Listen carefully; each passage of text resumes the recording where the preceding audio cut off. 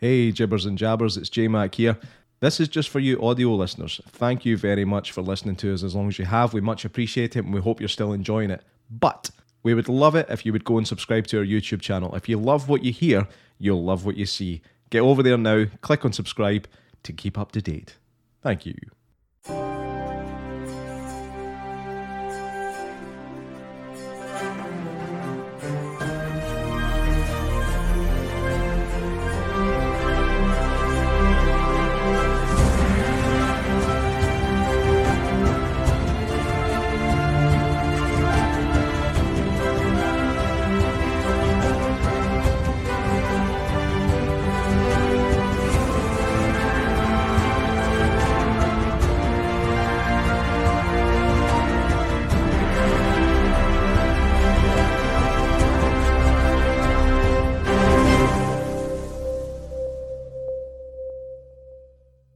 Ladies and gents, it's Sunday night and we have a special treat for you tonight. J-Mac, you're looking awfully blurry and awfully old. Really? What's happening on your end, mate? I'm only joking. That was a joke.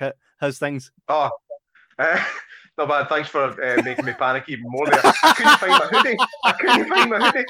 I was running about like a blue-ass fly. I was like, where's my hoodie? I was like, I'm going to have to bite the bullet and just ask my wife. You were watching Peter Weller getting squibbed and you were like, I've not got long left. I didn't even see that bit. Honestly, I'm still running about at that time. But I just thought I'm going to need to ask. So I had to open the living room door and I said, is anybody? I said, did I bring my hoodie in from the car earlier? Everybody laughed. And she said, I told you.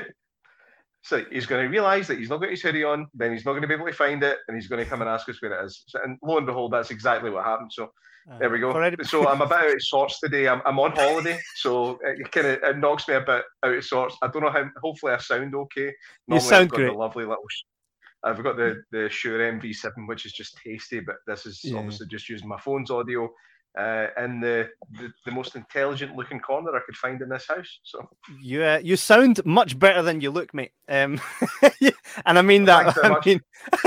I mean that you look like you're. I've got a Wallace and Gromit face again tonight. It's not the face; it's just more the.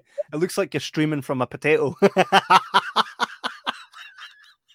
It looks absolutely fine on my end. I'm glad someone can see you. I'm kidding, mate. It's not actually that bad. It's just a wee bit out of sorts. But hey, that's how we roll, man. You're on holiday. For anybody at home that doesn't know, J-Mac's on holiday, but he just didn't want to miss our special guest today, which is Gary Smart of Cult Screenings. This here t-shirt, which I absolutely bootlegged, Dark Ditties, we will be chatting about today, along with some of the reasons that the guys are really here, and that's to talk about these phenomenal, and I'm not even going to call them books because that won't do them justice. Work of art. Even the shine off of those books is just beautiful. No, I know. Maybe if I shine it through the lens, I might be able to see you. Is this going to be an ongoing thing?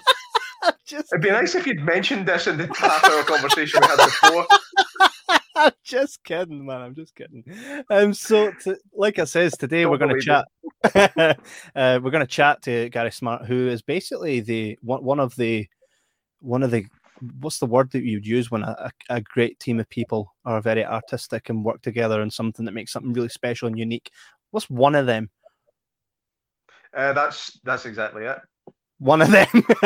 Yeah, so he's one of the puzzle pieces and the team that make a really amazing picture. And then do something better. Let's hear yours. Puzzle piece. Exactly. So for any of you that don't know, he basically runs Cult Screenings and Dead Mouse Productions, and they've made the documentary with Paul Davies that was on the American Werewolf in London Blu-ray disc 2. That's called Beware the Moon, which is also the same as the book, essentially. They're making a new documentary called Pennywise, the story of it, which has Tim Curry and the gang in it. I mean, we could go through pretty much everything that the guys have done, but they've done really amazing work. So we're not going to just sit and talk about it all here. We're going to bring in Gary Smart. Ladies and gents, I hope he's ready for this. Gary Smart. Ta ta ta. Hello, thank you. Just a quickie. We didn't actually do Beware the Moon documentary.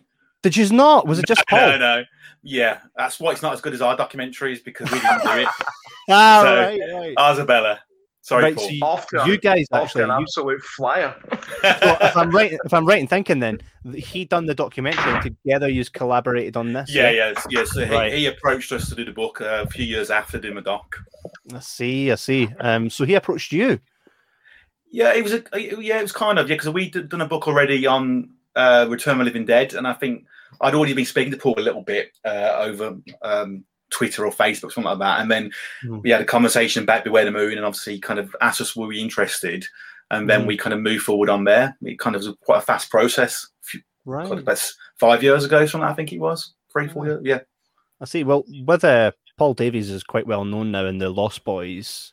The Lost Boys, what we call it, fandom, Yeah. Fandom, right? Yeah. So he's what you call now the heavy hitter, and he kind of, when you do look at him and his body work, Cult Screenings goes hand in hand. So you guys just work with him on different projects, or is he part of that actual team? No. So basically, we did the first book with Paul, Beware the Moon, and then obviously we wanted to do another book with him, and that was Lost in the Shadows, a Lost Boys book. So yeah, we worked with him twice on books. We hopefully want to work with him again, but obviously then we do our other stuff as well. So we kind of bought for the first time actually we bought a writer in, because obviously we did our other, Return of the Living Dead was done by us, and Fright Night was done by us. The book, the Hellraiser book was done by us as well. We brought Paul in as a kind of guest writer, if you want to call it, but he worked out really well for us again with Paul. The Return of the Living Dead happens to be one of my all-time favorite guilty pleasures. Yeah. I absolutely love it, and I've not seen the documentary you guys done yet, and the book. That is a book as well, isn't it? There's 2 books. Yeah, there's the complete history of Return of the Living Dead, which myself and Christian Sellers did in 2010, and then there's the 245 Trioxin. The history, what's it's called now? The Return of the Living Dead story, whatever it's called, and that was done about 5 years ago, I think it was, for Cult Screenings. Yeah, that's brilliant. I mean, I take it you're a big fan of that movie yourself. Oh yeah, I huge fan. I was really close friends with Don Kaufer, who played Ernie Kaltenbrunner. Nice. Very close to Don, and obviously close to Beverly as well, who plays Tina. And we did obviously the book. We've also done a graphic novel as well, which was called Revenge of the Living Dead, which was the Don Kaufer's unofficial sequel. So that came out during lockdown, the first lockdown. How many lockdowns we had? About 10 now. So the first lockdown back in March last year, that came out then, just as lockdown hit. I need to. Yeah. I'm gonna try and search them.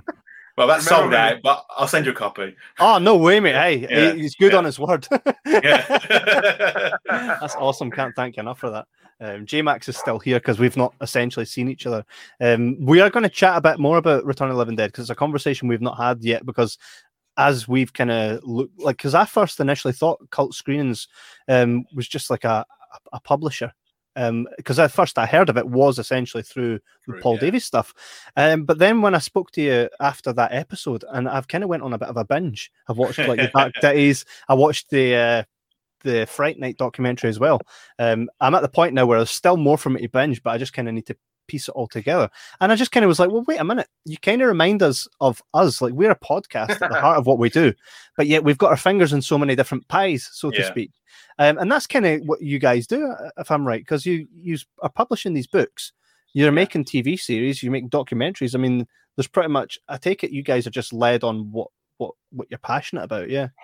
Yeah. I mean, the first thing we started doing was screenings in Birmingham. So we did film screenings like yourself. That's where Cult Screenings came from. Right. And then we kind of did documentaries on Hellraiser and moved on. And then we did obviously the DTs, and we've done some other narrative stuff and the book. So and we've done an action figure as well. We released an action figure of Peter Vincent a couple of years ago. So we kind of been dipping our toes in lots of things really.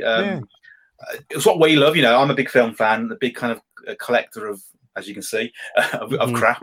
It's a passion project really, and we kind of enjoy what we do. Yeah.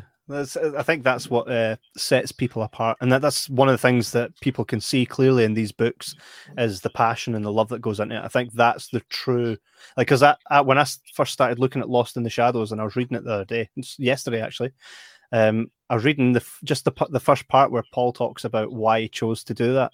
And just after reading that, I was like, I need to turn the movie on. And I watched it yesterday in full. I was like, I think that there is what's most important about these. But that's the intention. What we've tried to do from day one. You know, so when we first started doing our first projects, and you get worried about copyright and stuff like that, or it's what we're doing. We're promoting the work of obviously people we admire really. So when we did Return of the Living Dead, the first book on Return of the Living Dead, it's because we loved that film, and nobody else really promoted that film in any way. It was always Romero and Night of the Living Dead and Day of the Dead, and Dawn. No one did Return of the Living Dead. So yes, we hope people watch our stuff and go, you know what, I want to watch the film, and they go back and revisit that movie. Then I think a lot of people do that when they read the books and watch the docs. Absolutely, I think people go through these little binges. It's like you'll watch the first one of a movie, and then you'll end up watching all the sequels and that. And I think a book like this is definitely the one you need for when you're on the Lost Boys one. I can't say that you would really go through a Lost Boys binge, because I know that majority of people don't like the sequels. Me, I'm more forgiving. J-Mac's more of the hardcore, like, no, they can't do it. I'm really forgiving when it comes to sequels. It's same as me with Return of the Living Dead. You know, I like 2 and 3, but 4 and 5 are, I kind of, the fans hate him. But my thought process on them films is the fact that somebody could bother to do them in the first place. I know sometimes it's about rights. Look at the Hellraiser franchise. There's 11 of them, but at least the mythology is kept alive, and at least the films are kept out there and they are being made, even though it's political sometimes why they're being made. But at least they're still being made, not just shelved and left for 30 years. And no one cares about them. Somebody's trying. Make a few quid, but at least someone's trying. And I think that's when something can really carry and transcend through generations, is when people like fathers, mothers, sisters, and essentially big brothers are always the reason. Like, how many people first saw The Lost Boys because the brother was old enough to watch it and you weren't, but you watched it anyway. That's essentially how people saw Lost Boys, right? Exactly, yeah. And I think actually remakes help as well. People like slam the Fright Night remake, but hopefully people will watch it and go back and watch the original. Then that's what I hope people would do. So even if it's crap, I said that. People go back and watch it. By the way, I actually really enjoyed the Fright Night remake, but I hadn't seen the original. See, I still haven't. But in all honesty, I still actually haven't seen it. Get rid of him. Still not seen the original. I'll just log off now, guys. I suppose if you're probably right. If you haven't watched the original, you're not obviously then tarnished, are you? You're not biased. It's because my problem with the remake was, much as I enjoyed it, was the character of Peter Vincent, played by David Tennant. If you watch the original, Peter Vincent by Roddy McDowall is the heart of that movie. It's his character who's a bit of a wimp and a bit of a fraud, and he actually does become a hero at the end. And because it's Roddy playing him as well, you kind of really like the character. As much as he's a bit of a knob really, the character, but you still like him. Whereas I just think in the remake, he's kind of Chris Angel type Las Vegas magician who's a bit cocky and got a bird, and that didn't work. And then guess what? Vampires are real because his parents were killed by vampires. The whole point originally is that Peter Vincent pretends vampires are real, and he knows that they're not. And then when he does confront one, he shits himself. That's the whole point of that film. But I can see what you're saying. If you haven't watched the original, it is a good movie. Yeah, there's a bit like that in the days. It's one of those. The original Fright Night is one of those posters or even VHS covers that used to scare me when I was a kid. Oh, really? You just see that kind of face coming over the house. You don't even know that it's a vampire film looking at that picture. No, it looks more like a demonic kind of that type of thing. Like that. That's horrendous. But you're right. I mean, the RoboCop remake as well. I think the RoboCop remake, if you hadn't seen the original, is actually pretty decent. The problem was, I think you'll know this as well, that it was supposed to be very much like the original. It was supposed to be really kind of balls to the wall and kind of ultra violent, but it just got 12-8 because it went so far over budget that they had to say, no, we need to try and get our money back on this.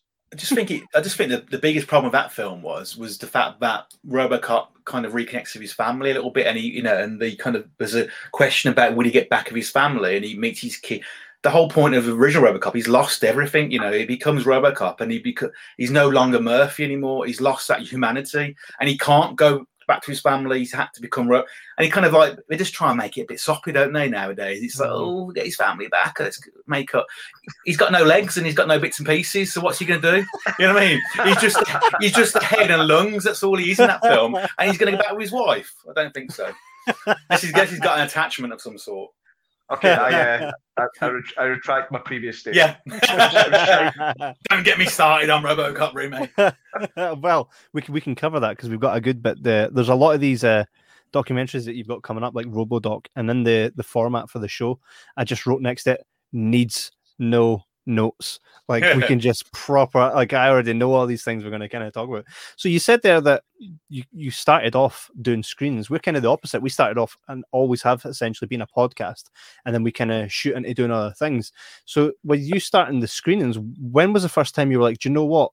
Here's something I'd love to do, like the documentary or releasing the book. What was the first thing you done? And did you just kind of shoot for the best and then just, was it like the aligning of the stars? I mean, that's a lot of what that's been for us. Was. I'll be very quick on the story. I don't want to bore you too much, but it started off in 2008 when I met a chap called Christian Sellers who worked for a magazine in the UK called Gore Zone, which is a really good horror magazine. Then it suddenly became like a porno magazine after a couple of years. It got really weird and it kind of disappeared. But I got friendly with Christian, but at the same time I got friendly with Don Kaufer through MySpace of all places. Don and Beverly, who Don played Ernie Kaltenbrunner in Return of the Living Dead, and Beverly played Tina. And I got friendly with them, and I arranged for Don to come over to the UK to do a convention, his first ever UK convention at the NEC, and we became really friendly, became really close. He stayed at my house. I've been to him in LA and back and forwards. Unfortunately, Don died a few years ago. But basically what happened was I did the book of Return of the Living Dead with Christian, published by a company called Plexus in 2009-10, I think it was. We didn't make a penny off that. We were kind of shafted, to be honest. But we were green. Obviously, we got our first book published. It was official UK publisher. It sold out, but we didn't see a penny of it. And that kind of was it for a little while. And then I was invited to do a screening, to be a guest, actually, for a Q&A screening in Birmingham at the Custard Factory. It's basically what it says on the tin. It's an old custard factory, which is now got a cinema. It's kind of all niche and retro stuff there, and vintage stores and whatnot. It's one of those places, but very arty. But I was invited there, and I was told by the organisers, it's a sellout, and I was like, I don't want to go. It's absolutely sold out. It's Halloween night. We're going to talk about zombies, basically the zombie history, and the viewers are our guests of honor, and we're going to show Night of the Living Dead. I thought, brilliant. And then the day of the event, I thought, I really can't be asked to go. I just can't do that. I wasn't as social as I am now then, and I was like, I can't be bothered. And my mate said, you've got to go. They've sold out. If you don't turn up, it's going to look really bad. And so I turned up, and there was 3 people in the audience. So I was lied to, and it was just like, it was a terrible night. And having to sit through Night of the Living Dead, I don't mind Night of the Living Dead the original, but I prefer the remake from Savini's 1990 version. But anyway, I sat through that, and then I got talking to one of the organisers. I said, you've got a perfect venue here. I could get you Don Kaufer to come over and do a screen of Return of the Living Dead. Let's do a double screen of Reanimate, even though Don's not in that, but it's the same kind of 1985 cult horror comedy. And they agreed to do it. And then obviously I kind of led on it to a degree, and it kind of just sold. Don came over and the event sold out. And it was an amazing event.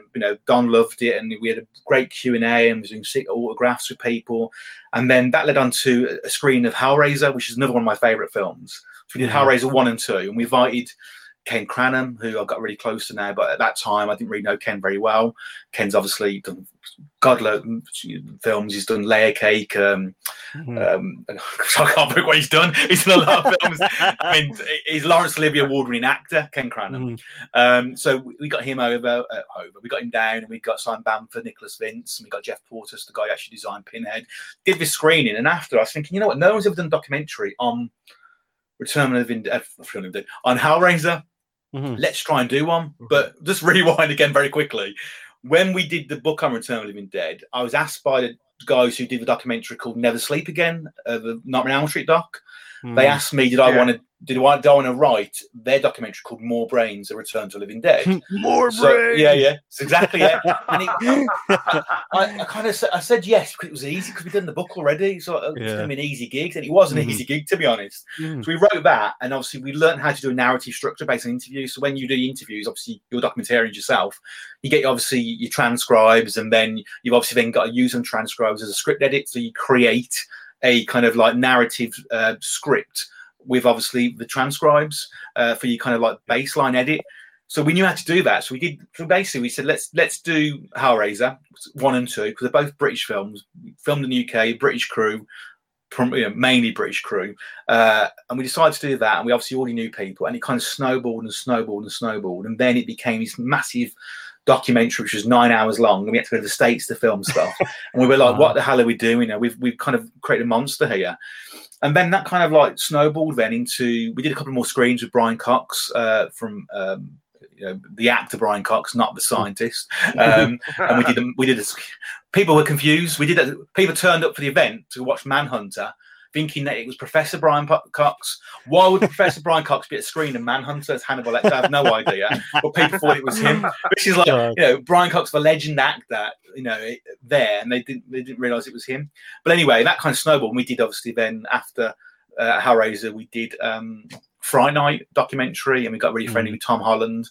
And then it went on to RoboCop and Pennywise and then Medici. So it kind of, and the books and then the figures and then the props. So it kind of snowballed really from there. That was a very short, long version. I mean, sorry. Just looking at what you guys are and what you're doing. I mean, essentially that's kind of the stuff that we've always kind of set out to do. We've got like a full production team now. Pretty much everything that you could really want, and we started to kind of play about with that now and kind of work with people that have done a lot of these different things. So for us, it's cool to see someone that's done exactly the same kind of thing as what we're essentially aspiring to do. What was the first moment for you when you were like, oh my God, I can't believe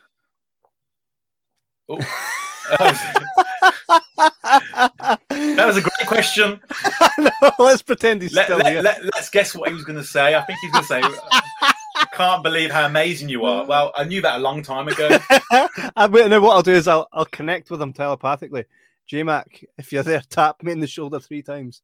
Oh, he was saying, when was the first moment that, I mean, this is how well I know what his question is going to be and vice versa, right? His question essentially, and he'll correct me if I'm wrong. When did you first go, wow, I can't actually believe I'm sitting here with this person and I'm doing this, that kind of thing? Because we've had a few of those moments ourselves. When was that for you, the first time?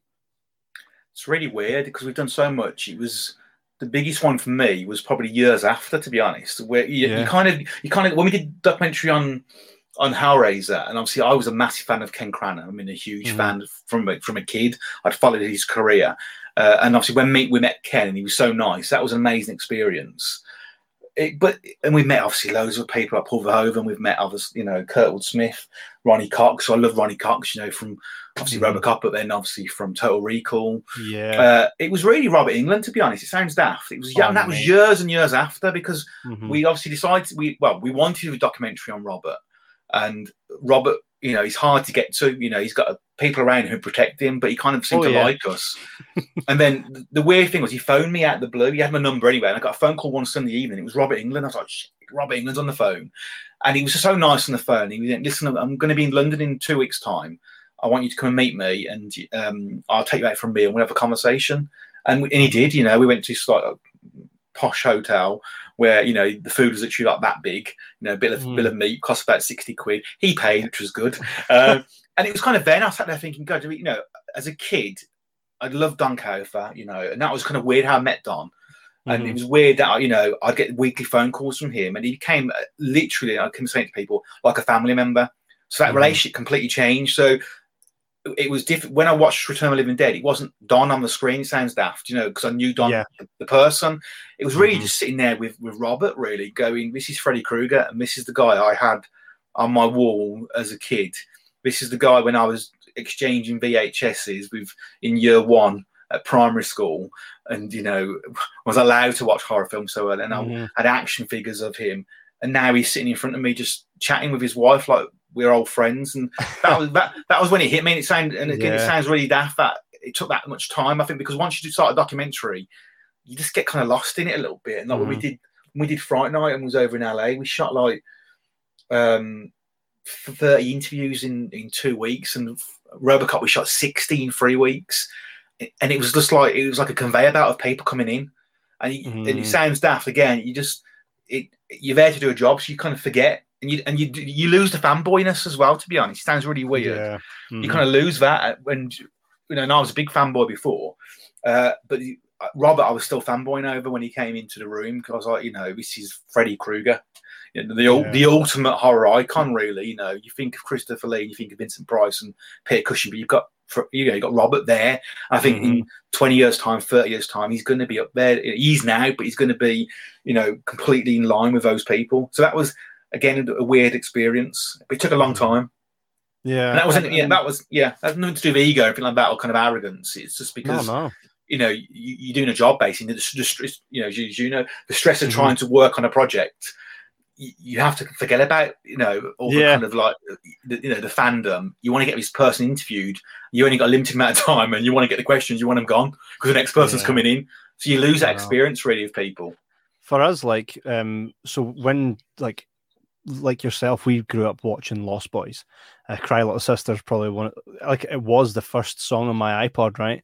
So when we met with G-Tom Mac, and then we actually became, we started doing his documentary, and he was over here, we were filming. It didn't seem like I was like you say, it's at the back of your head because you've got the job comes first. But then after our 3 days of filming, we all went out to dinner, and we're sitting there, and I'm sitting there like having a pint, drinking a beer with G-Tom Mac, right? Yeah. And I'm saying to him, because he's telling me bits and bobs about the new Lost Boys TV series, which is really wrapped up, it's under wraps and stuff. And he's giving me some bits of info, right? And I'm like, no, I disagree with this, G. I'm like, I think should it not be more like this? And then I was like, wait a minute, I'm sitting here drinking a pint, telling G-Tom Mac how I would love the new Lost Boys series to go. And that for me was it was kind of surreal. And it's weird. It is. It's the moments, isn't it? It's the moments that you kind of capture, and they're like little marbles that you put in your pocket. Everything else was kind of just work. But then when you go back to kind of look through all your wee marbles, it's amazing to kind of look back at them. Oh, look, there's J-Mac. He's back. Sorry. I'm in a kind of country house in the middle of nowhere, and it looks like the Wi-Fi just popped. I just thought you're bored. J-Mac, if I'm right, if I'm correct, your question was going to be what? How does that make you correct? Because I already asked the question. Thinking I know how you operate. What was the first moment you thought, oh my God, I'm actually doing this? Yeah, that's what the question was, yeah. There we go. So I'm glad I got to not find out the answer. So I'll then rewatch it. One little extra bit. I mean, I remember going to see Ken Cranham at a convention in about 2002 or 3 in Birmingham. I remember shaking because it was Ken, and I went up to get his autograph, and I was, like fanboying, and I was really nervous, and I was that sad. I even painted him a picture. I did a painting of him as Chinar, and I look back, I think, you sad loser, and I handed it to him, and he gave me an autograph for free because of his painting. And now you'll get a phone call off Ken, just like a random phone call where he's talking nothing, just going, hello, darling, how are you? How is COVID? You're like, that's Dr. Chenard from Hellraiser calling me about bloody COVID. It's it's just weird. It's just a strange, again, when you start thinking about it, actually, you get them little moments, as you said, and it's kind of, and we've interviewed now probably over 250 people now from the films we love, and it's strange that you've got a connection with these people, and you become like Paul has. You become part of this kind of mythology arena. I came really embedded in Return of the Living Dead. I did the book. I did obviously the 2 books. I did documentary. I've done screenings with the cast. I was invited to a screening in LA where we did a screening of Return of the Living Dead, and I was on the stage with the cast. And I was thinking, what the hell am I doing here? Why am I on the stage with them? and they were like just treating me as part of the crew. It's really weird. And people were asking me questions. I was thinking, well, I was like 3 years old when that film was made, and I'm being asked questions about the making of it. It's like, hang on a minute. But but it's how you're treated by the people. But I think when you love something, and your experience obviously on Lost Boys, and obviously doing a documentary as well, it's they know you love the film and you're doing it for the right reasons. So they bring you into that family. Then if they think you're doing it to make money and doing it to make a name for yourself, I think there's a different experience there. And you do find an interview. Sometimes they think you're there just for the cash. And then when they realise you're not, because there's not a lot of money in it, and you love the film and you know the film inside out. I mean, we did the Police Academy doc, and I didn't have any questions. It was all in my head, and it was going, how do you not have any questions written down? Because I know the film's inside out, and I just was reading them off. And I sat there without an iPad. They kind of like warmed to me really fast then. And it was, it was kind of, again, it was a strange, surreal experience being there with Captain Harris and Lieutenant Proctor. Strange. But you kind of lose them. You lose them moments. It's weird. They really can tell. Actually, the actors, eh? Yeah. So I'd heard a previous podcast that you were doing. You were talking about that doc and the fact that Steve Guttenberg wasn't initially kind of interested in taking part, and it eventually came on board. What actually happened there? It was a real weird situation. Steve Guttenberg one was because he straight away said no. And we thought it was about money. It was never about money. We found out subsequently what it was. He was really worried about revisiting the films because he didn't want them to lose their kind of like, how can you put it? Their other time in 1984 to 1997. And he felt that revisiting them would obviously open some things, especially with the way we are now with society being quite woke, and those films are very much carry on, touchy-feely, bums and willies, you know what I mean? And I think he was really, I think he was concerned about that. But what happened is, it was so strange. We got invited to we got in touch with Steve when we were in LA, and he invited us to this signing. He's called a Hollywood signing event. He invited us there, and we thinking, God, we're going to get this interview, we're going to get it. And we got there, and he hugged us, and he knew us straight away, and he introduced us to cast and crew. We thought we were going to get this interview, and he still didn't want to do it. It was like, you just invited us to a signing event. You've allowed us to film you, sign autographs, but you won't do an interview. And in the end, it was basically Adam Goldberg from the Goldberg TV show that got him on board for us, because he basically, talked to Steve and said, listen, I'm involved with this documentary as well. He was executive producing it.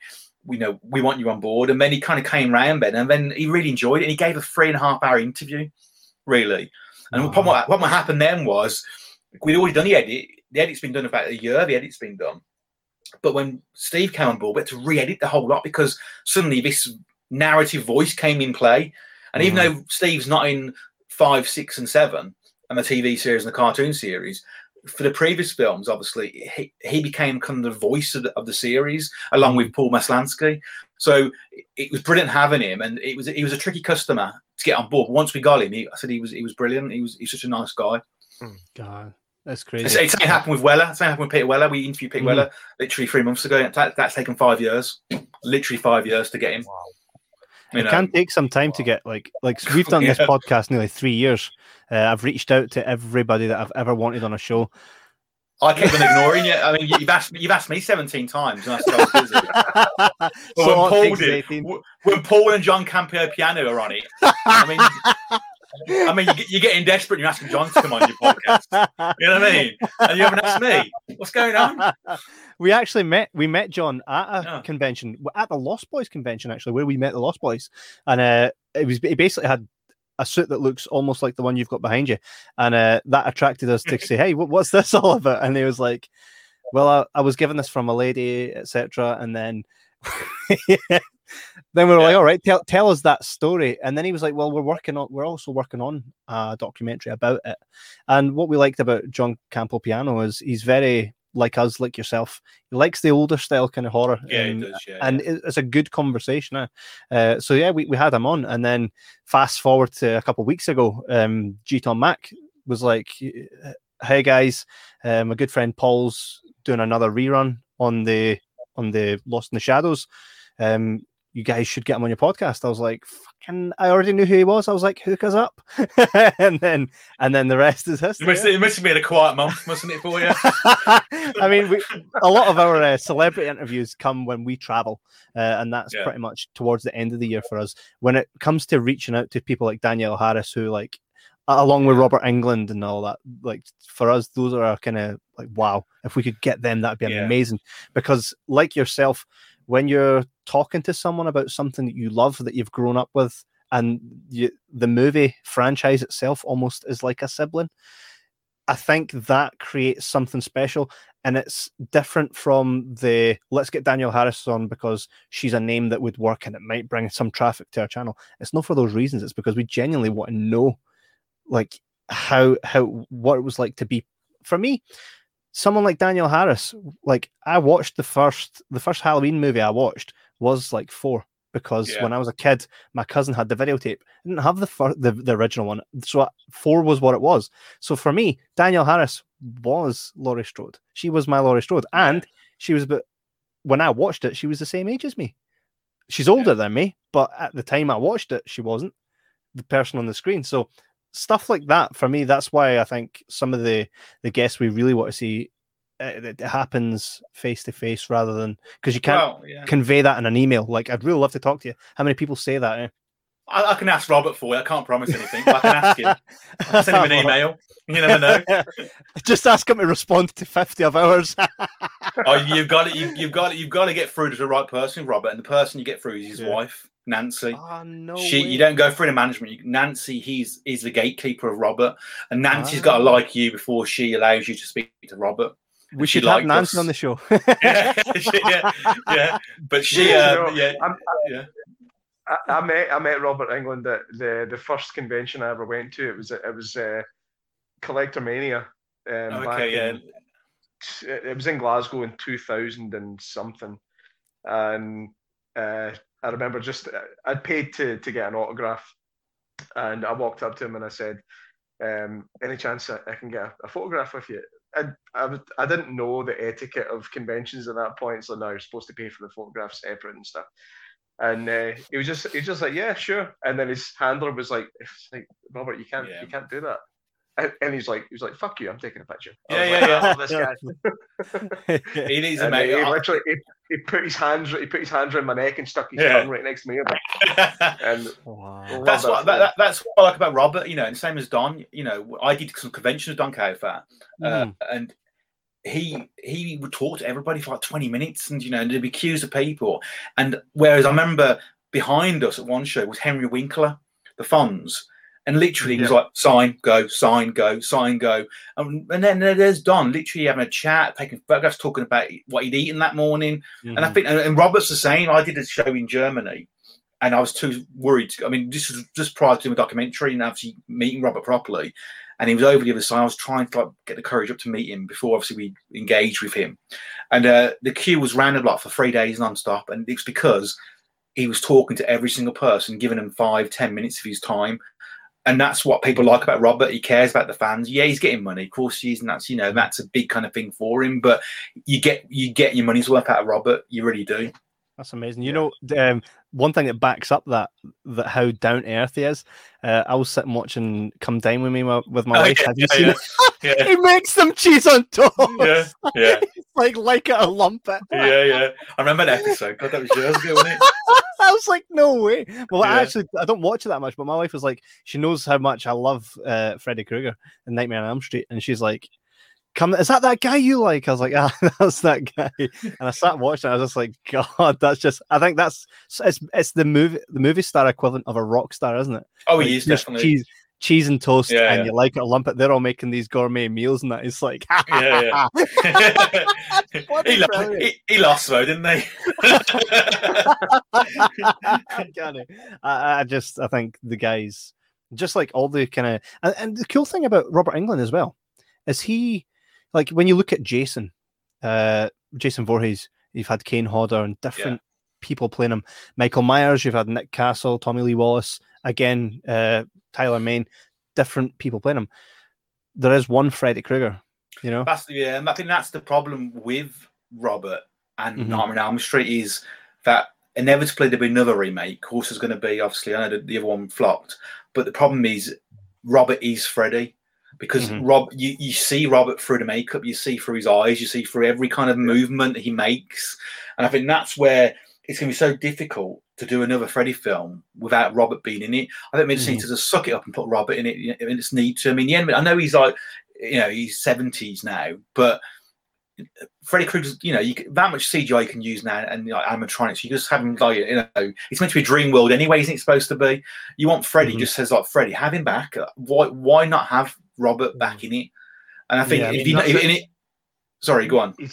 He's just got such a distinctive face. Do you know? He has. The features of his nose and lips, his mouth takes a certain shape when he's talking. Yeah. Come to Freddy. That sort of stuff, and it only works with him. Was it Jackie Earle Haley that played him in the remake? Yeah, just didn't work. That's Rorschach. Yeah. I just think anybody who would have played him would have suffered the same as him. I think there's talk about Kevin Bacon wanting to play him, stuff like that, play Freddy, but when Robert's still alive, I don't see why he wouldn't use him when he's still able to do it. And I think you're right. He's Freddy Krueger, and that's the unfortunate thing. But you look at Jason; it's a mask, and people love Kane Hodder because it's a certain movement, isn't it, that he has, and a certain grace that he has. Same as Pinhead as well, really. For all issues I've had in the past with Doug, he no one else can play Pinhead other than Doug, really, because there's a grace to him. And I think that's the thing, you don't, if you can't have Robert, don't do it. Just don't bother. Wait till Robert's passed and then do it. And you justify doing it then if Robert can't do it physically. Do you know what I mean? Even then, they had Peter Cushing in a recent Star Wars movie. There's no reason that. Yeah, true. Yeah, I mean, you're right. Yeah. So why not have Robert Englund while he's? We're all talking like he's going to die in 3 weeks. Like, if he's still able to, then why not? That freaks me out. That totally freaks me out, man. I know that sometime in the next 10 or 20 years, a new Bruce Lee film's going to come out, and if it fucking you're right. Yeah, it's going to be. I read somewhere recently. Isn't there a film with James Dean coming out? A completely CGI James Dean or something? I was reading a few months ago. That they're resurrecting him. Yeah. It's like they're resurrecting him. That sounds like an episode of You're not digging him up. He had a car crash in there. I think he's in a few pieces, probably. Yeah, absolutely. You were saying there that you've had kind of some troubles there with the guy from Hellraiser. What have been some of your best moments and some of your not so best moments on working on any kind of these projects with the people that you idolized on the big screen? I think the issue probably had with Doug wasn't so much Doug, really. It was basically the whole kind of mythology around Clive Barker was the problem on Hellraiser, because Clive was ill at the time we made the documentary. He was very ill. And Clive was surrounded by a group of kind of like people in America who were literally fleecing him. They've gone now. They've all been sacked, so I can say it. And they were literally kind of controlling him completely in regards to what the output was and who was allowed to be interviewed. And we've been told, we spoke to Clive's partner, Johnny, and we were told, he wants to do the interview. Can we advertise? Yeah, we can promote. We were promoting the hell out of it. And then his management people got hold of it and go, no, he's not doing it. Well, we've been told he can. No, he's not doing it. And I think what happened then is some of the cast then kind of got reluctant to be involved with us because of that, particularly with Doug, really. So Doug had already been interviewed already with us already, I think. And he said yes, because I think he thought Clive was going to be involved. And I think he kind of took it. We had a weird experience with him when we went to, we had a good interview with him, and he's great in the doc. When a few years later, we were in Sheffield doing a convention, and Sheffield HorrorCon, or was it called HorrorCon? It was something like that. It's a really good show. It was one of my favourite ones. But anyway, it's in Sheffield, and he was there, and I went up to him, to say hello. It's Gary Smart, blah. And he was just really cold with me, really cold. And I said, I've got some Blu-ray DVDs of Leviathan, a documentary, if you want some for free. No thanks. I think he was kind of like, people that was selling out. And I thought, I was going to prepare to give him a box of them to put on with him, and he could have signed. It's what he was very kind of like cold towards us, really. And it was a shame, really, because we had a good experience on the day, but I think because of what happened with Clive after, he kind of maybe felt he'd been kind of maybe shafted a little bit by us, that we kind of got him on false pretenses, which we hadn't, But then, that's probably the only negativity we've only ever had, I think, on all the projects we've worked on. It's all been positive. We've had some frosty moments where, with Paul Verhoeven went to his house and he was very cold with us at first, and we were setting up and he was sitting eating his cornflakes, just staring at us. And once the interview started, he was brilliant. He was gold, and he was great, and he got really engaged with us, and he signed loads of posters and DVDs and all this kind of stuff for us. We've been very, very lucky, I think, and even though the battle of trying to get Peter, for that 5-year battle of trying to get him, he was always polite and professional with us. He was always courteous towards us. He was always polite in emails to me. I was dealing directly with him, and he was always nice as pie. You know what I mean? And we met him in Manchester, and he was great with us. And it was just obviously negotiations that we had to do with him to finally get him. So no, I think, looking back, we've been very, very lucky. Again, I think we said to you before, the reason I think we've been lucky is because we've always gone into it with the love of those films. We're choosing films that we love. We're not going, what can we make some money on? Let's do a documentary on, Fast and the Furious, because there's loads of fans for that. And I'm a particular fan of those films. But we're doing it because I love Fright Night. Chris loved RoboCop. I love Return of the Living Dead. I loved Hellraiser. That's why we're doing these. I love Police Academy and it. They know you love these films, and then you start quoting stuff to them, and you start knowing what they've been in. Like I sit there with Ronnie Cox saying all the films he's been in, really geeking out on him, but in a professional geek out. Yeah, they actually very appreciate, because every actor's got an ego, as we know, and you start talking about their career. So we've been lucky. Touch wood. I'll say this now. The next one we'll do will probably be killed by someone. just when you mentioned Ronnie Cox there, like for me, Ronnie Cox has always been a bad guy. Yeah. I didn't know that RoboCop was pretty much his first bad guy. And playing a bad guy. But for me, he always had been. You think like Beverly Hills Cop, he was playing the good guy. He was the captain of the police. I hadn't seen that until way after I seen RoboCop. Yeah. So when I seen it, I was like, he's going to be a bad guy, and it just it wasn't. It's weird, It's kind of, that was a turning point in his career, really, playing that kind of like, as you said, he was always playing the cop or the lawyer, or and he was kind of typecast a little, because after Deliverance, he was a really nice guy in Deliverance, wasn't he? That film with Burt Reynolds and Ned Beatty, and then he suddenly became. Yeah, exactly. Your favourite scene. But then he does RoboCop, and then suddenly he's the bad guy forever. Then. But then that typecasting is not a problem, about boring you. Part of the documentary on Icon, which is now called Hollywood Dreams and Nightmares, it's called now, the Robert Englund story. That we talk about that, we talk about he's being Freddy Krueger, a curse to Robert, he's been typecast in that character. When you look at Robert's early career, he was always playing the sidekick, the Joker, the nerd, and then suddenly he becomes this horror icon, which essentially Freddy Krueger is a child molesting killer, serial killer. But then he becomes a character and a cartoon character, kind of, to a degree. But that typecast Robert's career in horror. Was that a curse or a blessing? To find out the answer, watch the documentary. Mate, I can't wait. Especially, we're going to actually, we've got a few trailers here for a lot of the documentary you've got bringing up. There's the comment section's actually going quite heavy here. J-Mac, you can read out this one here for Gary. I'll try my best, but again, this is on my phone and my eyesight. Why I asked them. I'm not doing it, man. I can't. All right. Hang on. It says pre-Lost in the Shadows. I saw Summer in the Lost Boys front. What? I can't do this, man. Sorry. Yeah, she says the Lost Boys font one Saturday and freaked out. I assumed Gary was Paul. Gary sent me to Paul. We spoke every night for 6 months. So thank you, Gary. This was the teaser. I think we did, obviously, and we just put Summer in the font of undercut screenings of Lost Boys font. Yeah, that's what it was. Nice. Yeah. Oh, brilliant. Neil Morris says, your awakening moment was when you met me. Neil is the co-writer and co-creator of Dark Ditties, but he's old. Oh, brilliant. We can't show him because, unfortunately, Neil's got a face like, we describe it as Alan Sugar's ballsack. So we can't. Neil's a cross between Sid James and Gordon Ramsay with a touch of Judge Rinder. So we can't have Neil on ever. I need to see what this guy looks like now. Freddie Beer says, Gary, I told Paul your books would sell in 0.2 seconds. Never underestimate the Lost Boys fandom. Absolutely not. It worked for us. Robert is Freddy. Absolutely agree. Deep fake tech in the future. I think that's in regards to Robert, imagine they do use Robert Englund when he's gone. It's like, you had him for so long and you chose Rorschach. And that's why it flopped. There is going to be a film made at some point that's just fully dead people. It's going to happen. You're right. You're going to have Sean Connery, Roger Moore, Bruce Lee, fucking Robin Williams, all in the same film for no apparent reason.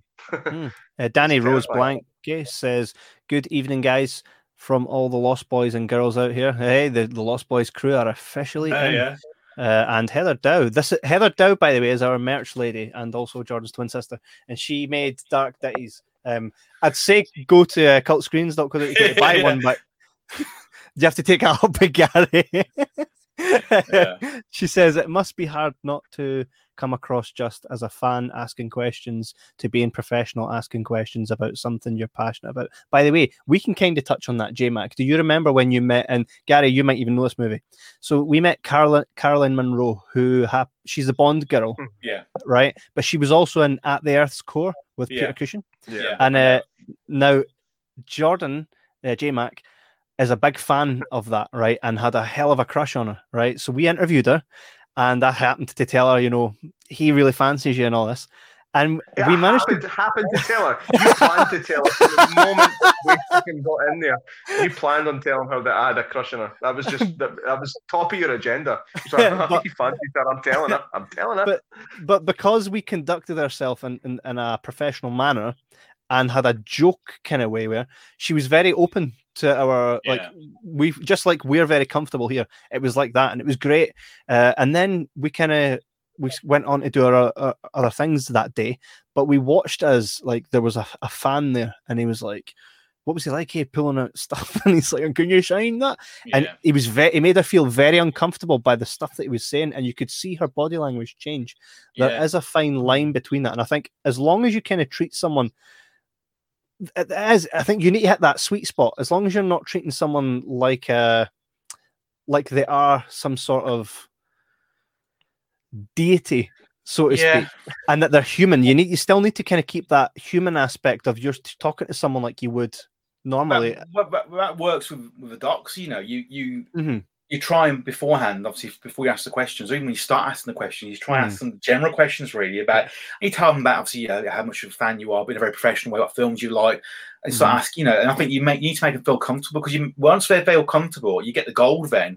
What you don't want, as we talked the other day, you don't want is ask so many questions going, so what was it like filming Return of the Dead? And they go, it was good. Do you remember that scene with Don Kiefer? Yes.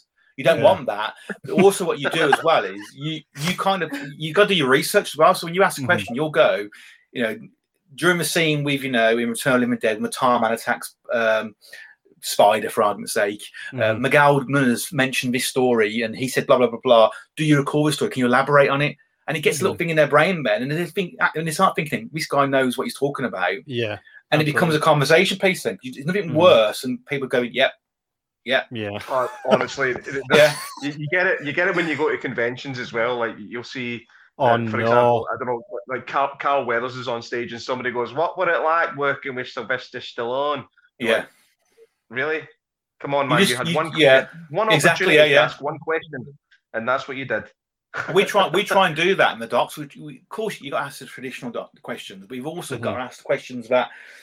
It's about the art of the character and the story, the influences that people had and what their motivations were. And I know it's a cliche, what's your motivation? But it's still, if you know a little bit about the trivia, you ask that question in a very kind of like conversational way instead of being direct like that. I mean, how many times have people heard the same question? What's it like working with Roddy McDowell on Friday night? They would have, people get bored of that question and it's all the same answer. He was great. He was a really nice man. Brilliant, but give them a story that you've read in Fangoria from 1986, and you've done your research, and give them that story and go, I've heard this happened on set, and they go, you got to remember as well, people, for us, it's fresh because we're fans. For them, they did that film 30 years ago. They can't remember what happened on the set. Really, they can't. And most people's stories are regurgitated stories from other people on Q&As, and you see that happen quite a lot. You'll see people answering questions, and you go, I've heard that story literally word for word from somebody else because it becomes a norm now how big conventions are. Yeah. Did you see Thomas F. Wilson's song that he wrote about the questions he gets asked about Back to the Future? No. I did actually, a few years ago, It's hilarious. For anybody that hasn't seen it, watch it. It's Tom F. Wilson or Tom Wilson Back to the Future song, and it's hilarious. What's that the guy? He's a nice guy.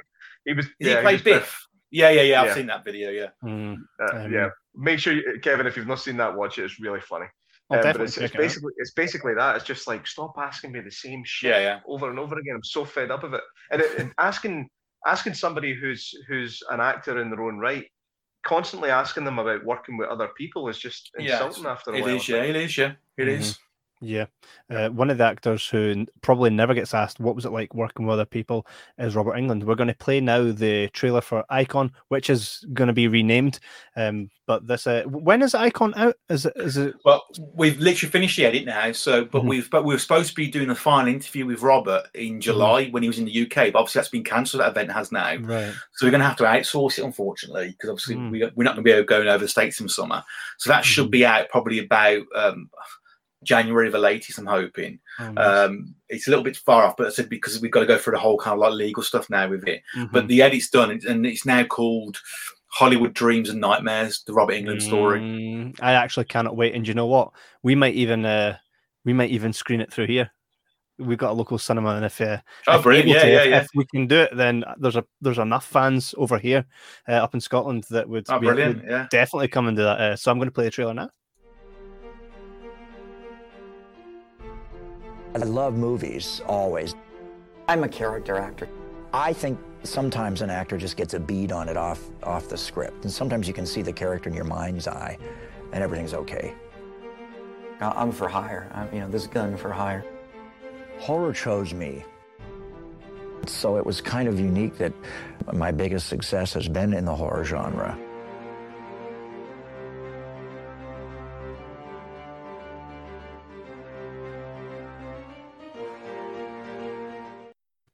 Oh man!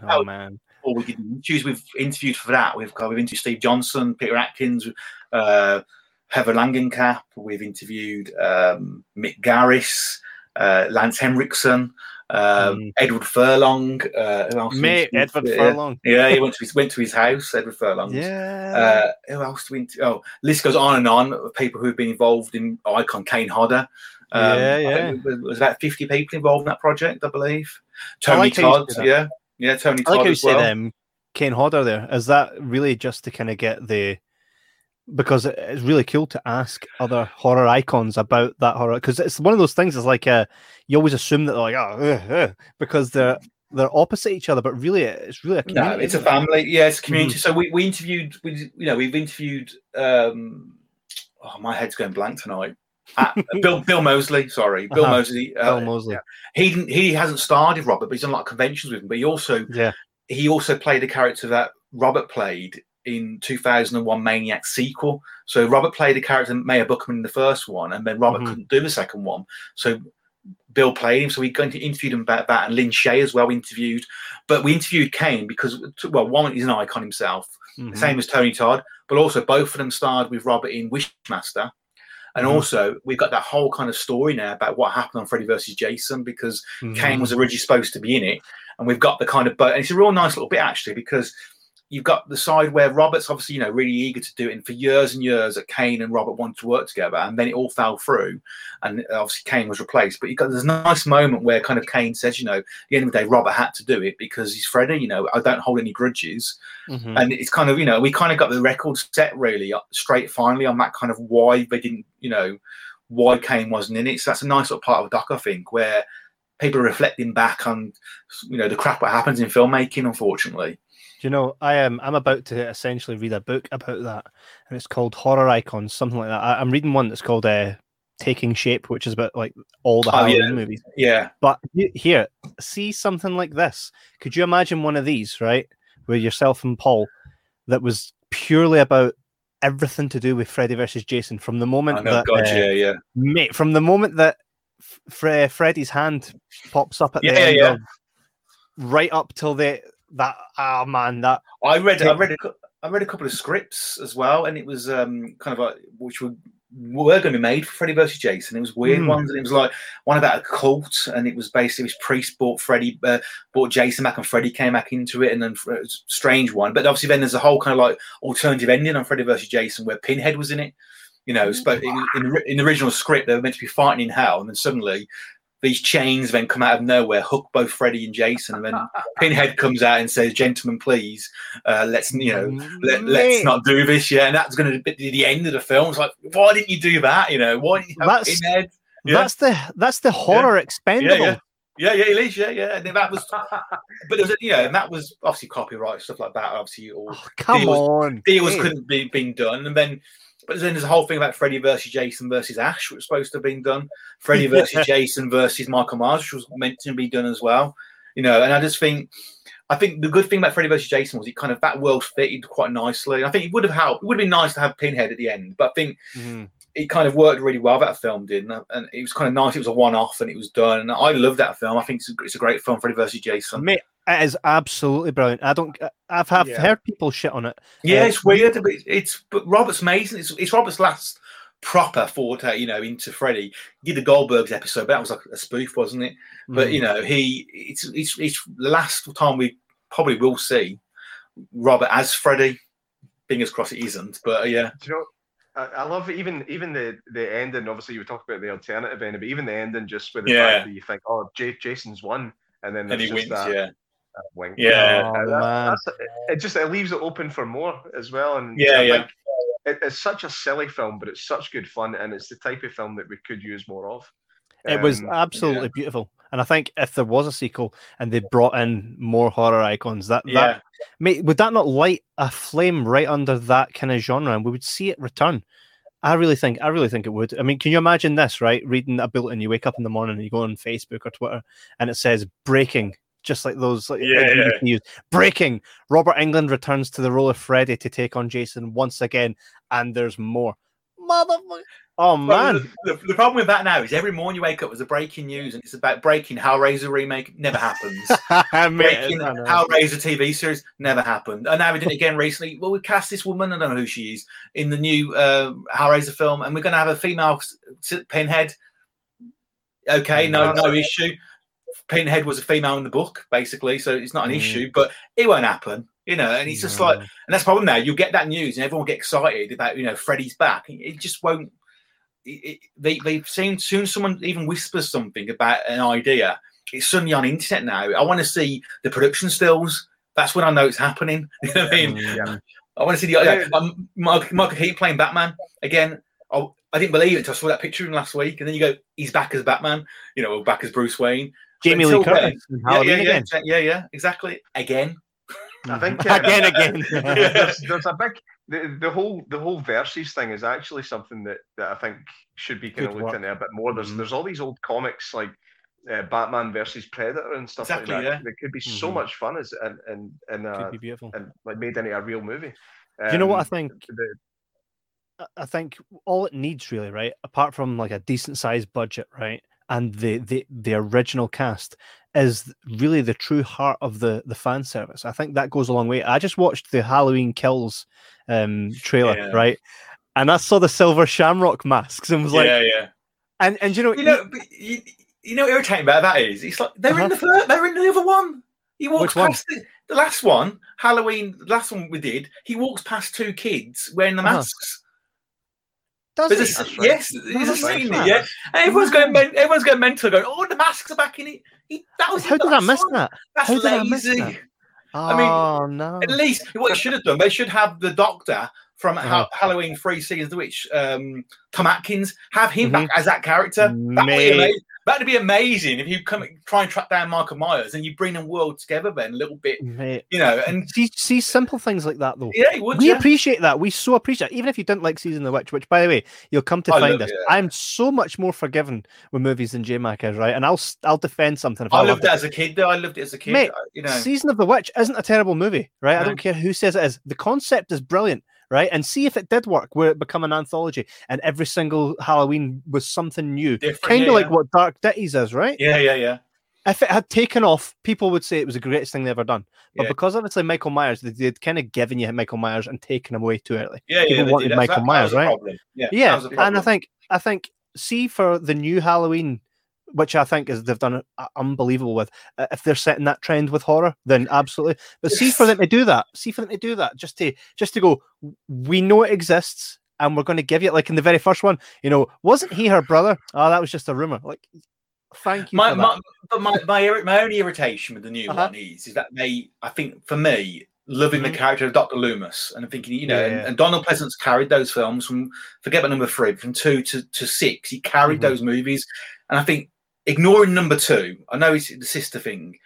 I think they're shitting on Donna Pleasance's legacy a little bit. I think because he kept that franchise alive, and he was that kind of returning actor in it, and he did an amazing role. Now you're just ignoring that. I know it's a different. You can look at your different kind of multiverses. I just think I wish they would have kind of acknowledged maybe 2 a little bit more. Do you know what I mean? And I just think.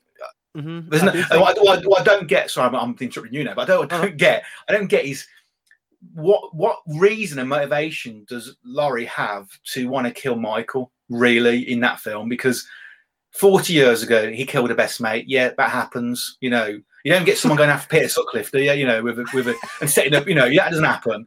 But the fact that if he was her sister, there's a reason. Then there's a whole reason, that connection. There's no connection to them characters really, other than he killed my best mate and a few other people 40 years ago. I haven't got over it. Well, I've had a kid since. I had a relationship. Oh yeah, but you know what I mean? It's like you're waiting for him to escape. No, you're not.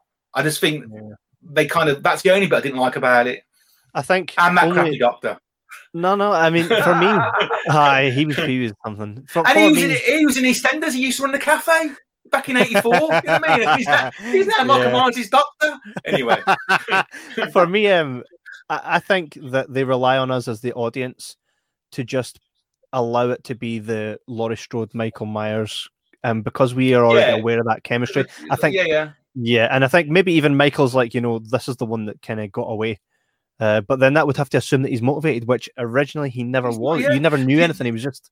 But the only reason he goes after her in that new film, she's after him with a little sit up thinking she's Rambo. The only reason why he goes after her is because EastEnders doctor takes him to her. That's the only reason why. He doesn't know who she is. He's not going, hello. He doesn't care. He doesn't care who she is. And it's like, it just doesn't make sense for me that why is she so bothered? Yeah, he killed a mate. Yeah, and you know what I mean? Get over it, darling. Get some therapy, you know what I mean? Is the Halloween franchise, is that something that you think you'd ever? I do love it. I was just about to say that. I do love Michael Myers, that's obviously. And that's the new Michael Myers, so I can't slack it off too much. That's brilliant. I love to answer your question, we wouldn't touch Halloween. I think it's been touched too many times before in the sense of big documentaries and whatnot, and also it's one of those franchises which is very protected. I mean, it really is protected. I've heard of nightmare stories where I've got friends who kind of make pin badges of that, and they've been at conventions and wear pins and their T-shirts, and someone's come up to them with a writ going basically cease and desist. We're from so-and-so company, you cannot. Exactly. But I think you'll be getting one. I think they're very protective over it. I just think it's been done. It's been done a million times. I think. Same as Nightmare on Elm Street. It's just been done, and we're lucky doing the Robert Englund documentary. But actually, our doc covers Freddy, but only a little baby bit, because the documentary is meant to be about Robert is more than Freddy. He's more than Freddy Krueger. He comes back. We start off with Freddy. The middle is Freddy, and we end with Freddy. But the peppered throughout, obviously, then he's obviously about his other career then. Yeah. And I mean, there's stuff that I'd love to do, but it is pointless for us, to be honest. Yeah. And do you find that when it comes to, like, for example, if J-Mac and I sat in a room right now and went, let's go make a documentary about Neverending Story, now I would 100% be all over that, because I know every aspect from you could hum a part of the soundtrack, and I'll know exactly what's happening at the part you're humming, right? That's how much I know that. But for us, it's like, right, well, so you need to, the stars really have to align for you to be able to do this. This is kind of something Paul had kind of touched upon.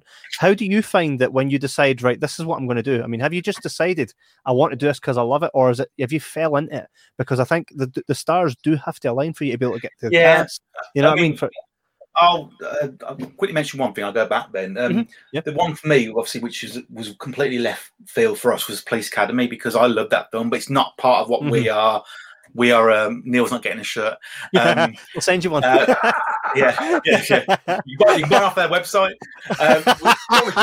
40 quid, man. Yeah, Police Academy is so left field for us, and I think you're right. I think it's one of them films where it's kind of like, I love it. A lot of people love Police Academy, but they won't admit to loving it. So it's a risk for us, that one is. But I think we're going to be lucky with it, I think. But going back, most of our projects have always been what we love. So I loved Return of the Living Dead. I loved Hellraiser. I love Fright Night. And Chris Griffiths loves RoboCop. And basically what had happened was Chris wanted to do it, but he was and ahhing about doing it because obviously the MGM issues and stuff like that. And also a book had been released by an author called, I think it was called The Definitive History of RoboCop. And Chris had approached the author and said, do you think we should do this documentary? And he was like, no, you shouldn't. I've done the book, it's definitive. And also MGM will never allow you to do it. Now, for someone like me, in fact, someone says that to me, that really kind of puts a fire at my backside. And I said to Chris, we're doing it. I said, you've got Ed. I said, we're in LA and we were shooting Fright Night. I said, you've got Ed Neumeyer's friend on Facebook, the writer of RoboCop. Message him now, say we're in LA and we want to go for a meal with him. Oh, I'm not going to do that. I said, Chris, just bloody do it. So Chris messaged him. I think I dictated the message. Chris messaged him and said, we're in LA, blah, blah, blah. And then 10 minutes later, bing, that sounds great. Yeah. When are you free? Okay. So we're free Thursday night. We met in some Mexican place and we didn't mention RoboCop to him in the sense of making a doc. And we were talking to him. It's a really weird way to for meeting with 3 English guys he'd never met before. But he turned up. He paid as well, which was good. And it was it's always good when they pay. And it was a Mexican restaurant. And he said to us, I think you guys, you've done Fright Night, you've done Hellraiser.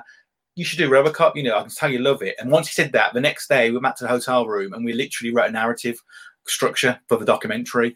And that's how it kind of happened. So, yeah, I think you're right. The stars aligned then, because if it wasn't getting his seal of approval, we wouldn't have done it. Because you've got to get certain people, same as Tom Holland.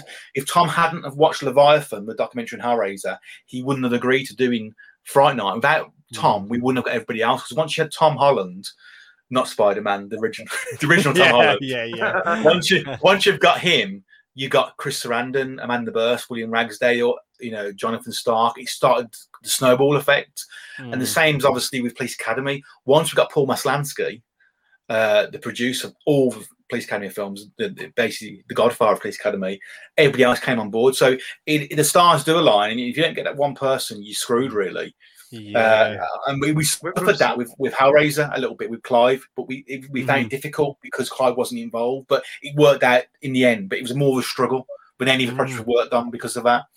I suppose we can kind of relate that. Absolutely. Stephen McCall, good Scottish actor. I don't know if you're aware of Stephen McCall, who's in stuff like Rushmore and stuff. Well, we had him on the show, and we kind of kept friendly with him. We text often, and we watched a TV series that he was in. It won a BAFTA called High Times. Scottish show. Oh, unbelievable! Great humor, brilliantly written. It was great, and we were like, mate, it would be great to do an episode of High Times because we really want to talk to you about that specific episode. He was like, why don't you do a full series? He was like, I'll ask literally the full cast and crew. He asked them, got back to us, ping, ping, ping, ping, ping. Yeah. All these contacts. I was like, wow. So because just all these phone numbers coming through on WhatsApp. Yeah. Here's this, here's that. Right. We were just like, what the fuck is going on here? It was a fantastic experience. The whole series was so much fun to do as well. But again, it's that just that kind of chance encounter. In fact, when we interviewed Stephen McCall, when we interviewed him for the first time, we hadn't seen High Times. We watched it after the interview and then got back in touch with him. We're like, man, this is something that we can really well, it's like anything. It's like, when we did the screening in Birmingham and it was a shit show and I went up and it was like 3 people in the audience. The fact that we did that led on to then doing the screening, led on to Hellraiser. And actually, I could this with another podcast, the fallout we had with the people who organised that event. I mean, they wanted to kill me because I took over the event. Basically, I was banned from the Custard Factory. I was called a weasel. Banned from the Custard. That's your autobiography. Banned from the Custard. But they it got really messy with them, and but again, if it wasn't for those relationships we had with those people, it wouldn't have snowballed into something else. So, and everybody you meet, I mean, I worked with Neil at school, we worked in education, and I met Neil, he came for a job there. I've been there 15 years, something like that. And that meeting Neil, the ditties would never have happened. And it's about, I do find, I think everything happens for a reason, serendipity, but I think, you meet people and obviously those people influence you, and, it is about that kind of journey you're on. I know for a fact if I didn't do that screening in Birmingham where it was a shit show with 3 people, I probably wouldn't have been doing. I'm probably here now talking to you because that one event literally snowballed everything that we've done since. And the people I met Chris because I did a screening of Manhunt and of Return of the Living Dead, with Don. And Chris came to that screening. Chris lived in Wales and came to that screening, and we became really close friends because of that. If it wasn't for that, I'd never met Chris. We'd never done the documentaries together. It is such a, but that's life in general, isn't it? You meet people, and obviously they influence you, and then you get rid of them. I've still got mine. I'm kidding. No, Neil's next. I'll get rid of him.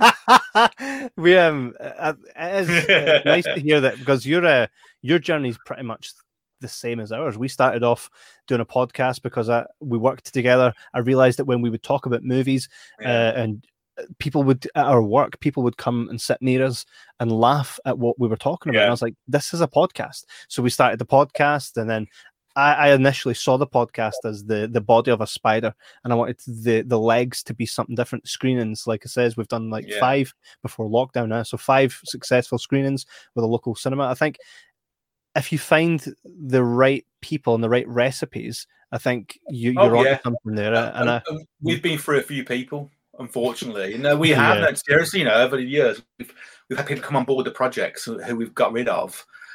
Because they just haven't worked with us, unfortunately, and it's about that journey. You get people on board and they don't gel. You've got to have the same humour for a start. My sense of humour is very unique, but Neil matches my humour, and Chris matches my humour as well. So once you got that, it kind of works really nice. But if you don't have that, people think you're a bit of a knob. That's a problem. And I think me and John Camp are going to get on, but he likes me in small doses, and our editor Eastwood on RoboCop, who's an amazing editor. I mean, everything you see is him. I don't think he could stand me for the first 5 years. We're kind of friendly now. He's doing a bit of innuendo with me on jokes now. We never did before. I'd make some innuendo carry on kind of reference, and he looked like a threatened to kill his wife or something. But that relationship has evolved. But you're on a journey with people, aren't you? And some people get on the train, some people get off the train, don't they? Or get pushed off the train.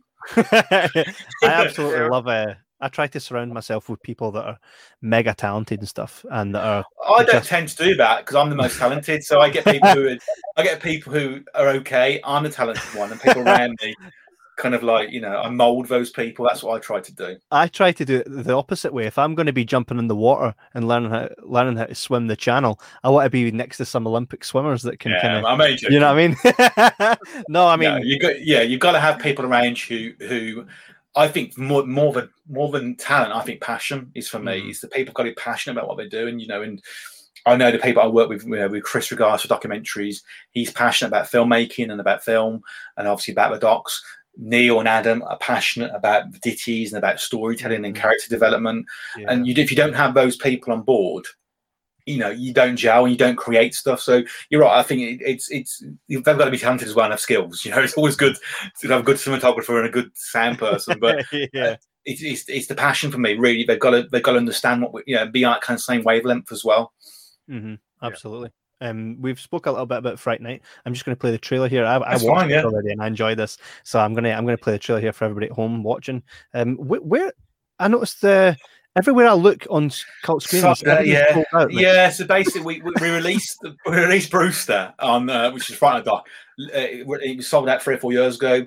You can get Brewster now. You can get it on the Eureka UK release. They licensed it, so it's on there. Also, serendipity again. Sony Pictures approached us, and we thought we're in serious trouble here. We got an email off Sony Pictures titled "You also call Brewster," but we're going to be sued.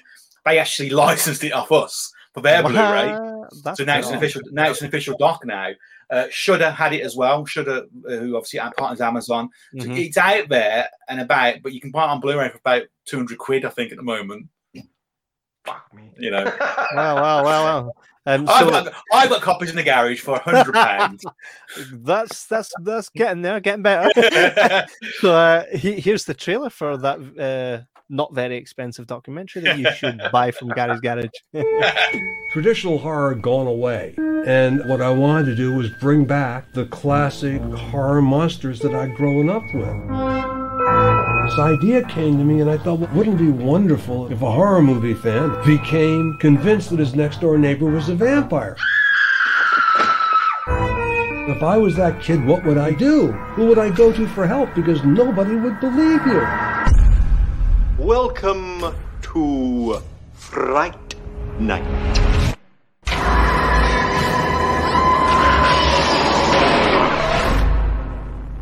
For real.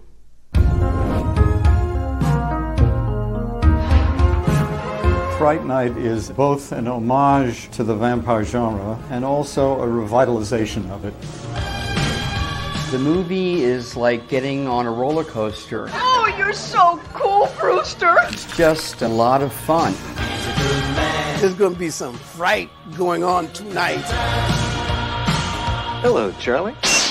There are a number of elements to Fright Night that contributed to its success. He's a vampire. A what? But first and foremost, it's on the page. Hey, kid. I guess one of those stories that's timeless. When Jerry's full vampire-ness was upon him, it was disturbing. It was gross. It wasn't a guy who's just pasty with a little trickle of blood. I mean, the guy was a heinous freak. When I saw the movie for the first time with an audience, they went f***ing crazy. They'd say, oh my God, that's the guy from Friday Night. And they would say, do that laugh. And I'm like, holy shit. Peter Vincent, who's a Fright Night. The heart of the show is Peter Vincent. Charlie Brewster, I presume, Peter Vincent, vampire killer. Roddy was a great mentor and a great friend. He was a walking history book of film and of Hollywood. You know, a legend and an icon. Fright Night was kind of the beginning of the culmination of some of the coolest physical effects that were done in the 80s. It was so well crafted. It's a movie that still holds up. It's memorable because it has its own identity. We had this incredible playground. All we had to do was go in there and make the best munches we could, and that was absolutely fun. I missed that. And there was a lot of cocaine. Part of the joy of this film is the 80s kitsch. You know, the big hair. All the young kids went crazy for this look. It very much captures that time as an era. I think Fright Night has really endured because there was something for everybody. It's terrifying, it's evocative, it's sexy. Has also led to a lot of women being madly in love with Chris Sarandon. So that was a whole different vibe. Now it wasn't just the good guy against the bad guy. Assembling that group, I had the best job in the world. Julie Carmen was steamy. It was very much a cat and mouse relationship, and I just loved to play with him. Very hot. Thanks. Peter, it's happening again. Fright Night 2 is a movie that seems to live on cable. I mean, it's not out. Sorry. Unfortunately, with the distribution problems and all that. The Menendez brothers killed Fright Night Part 2, as well as their parents. You f***ing Fright Night.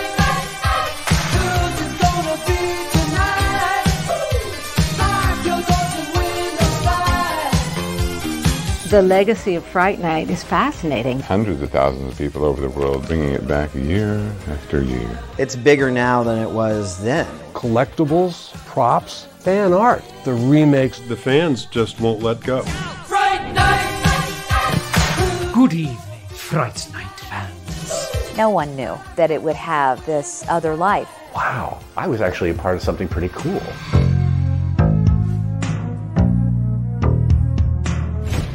This is the last time I'm ever gonna say this again. You're so cool, Brewster.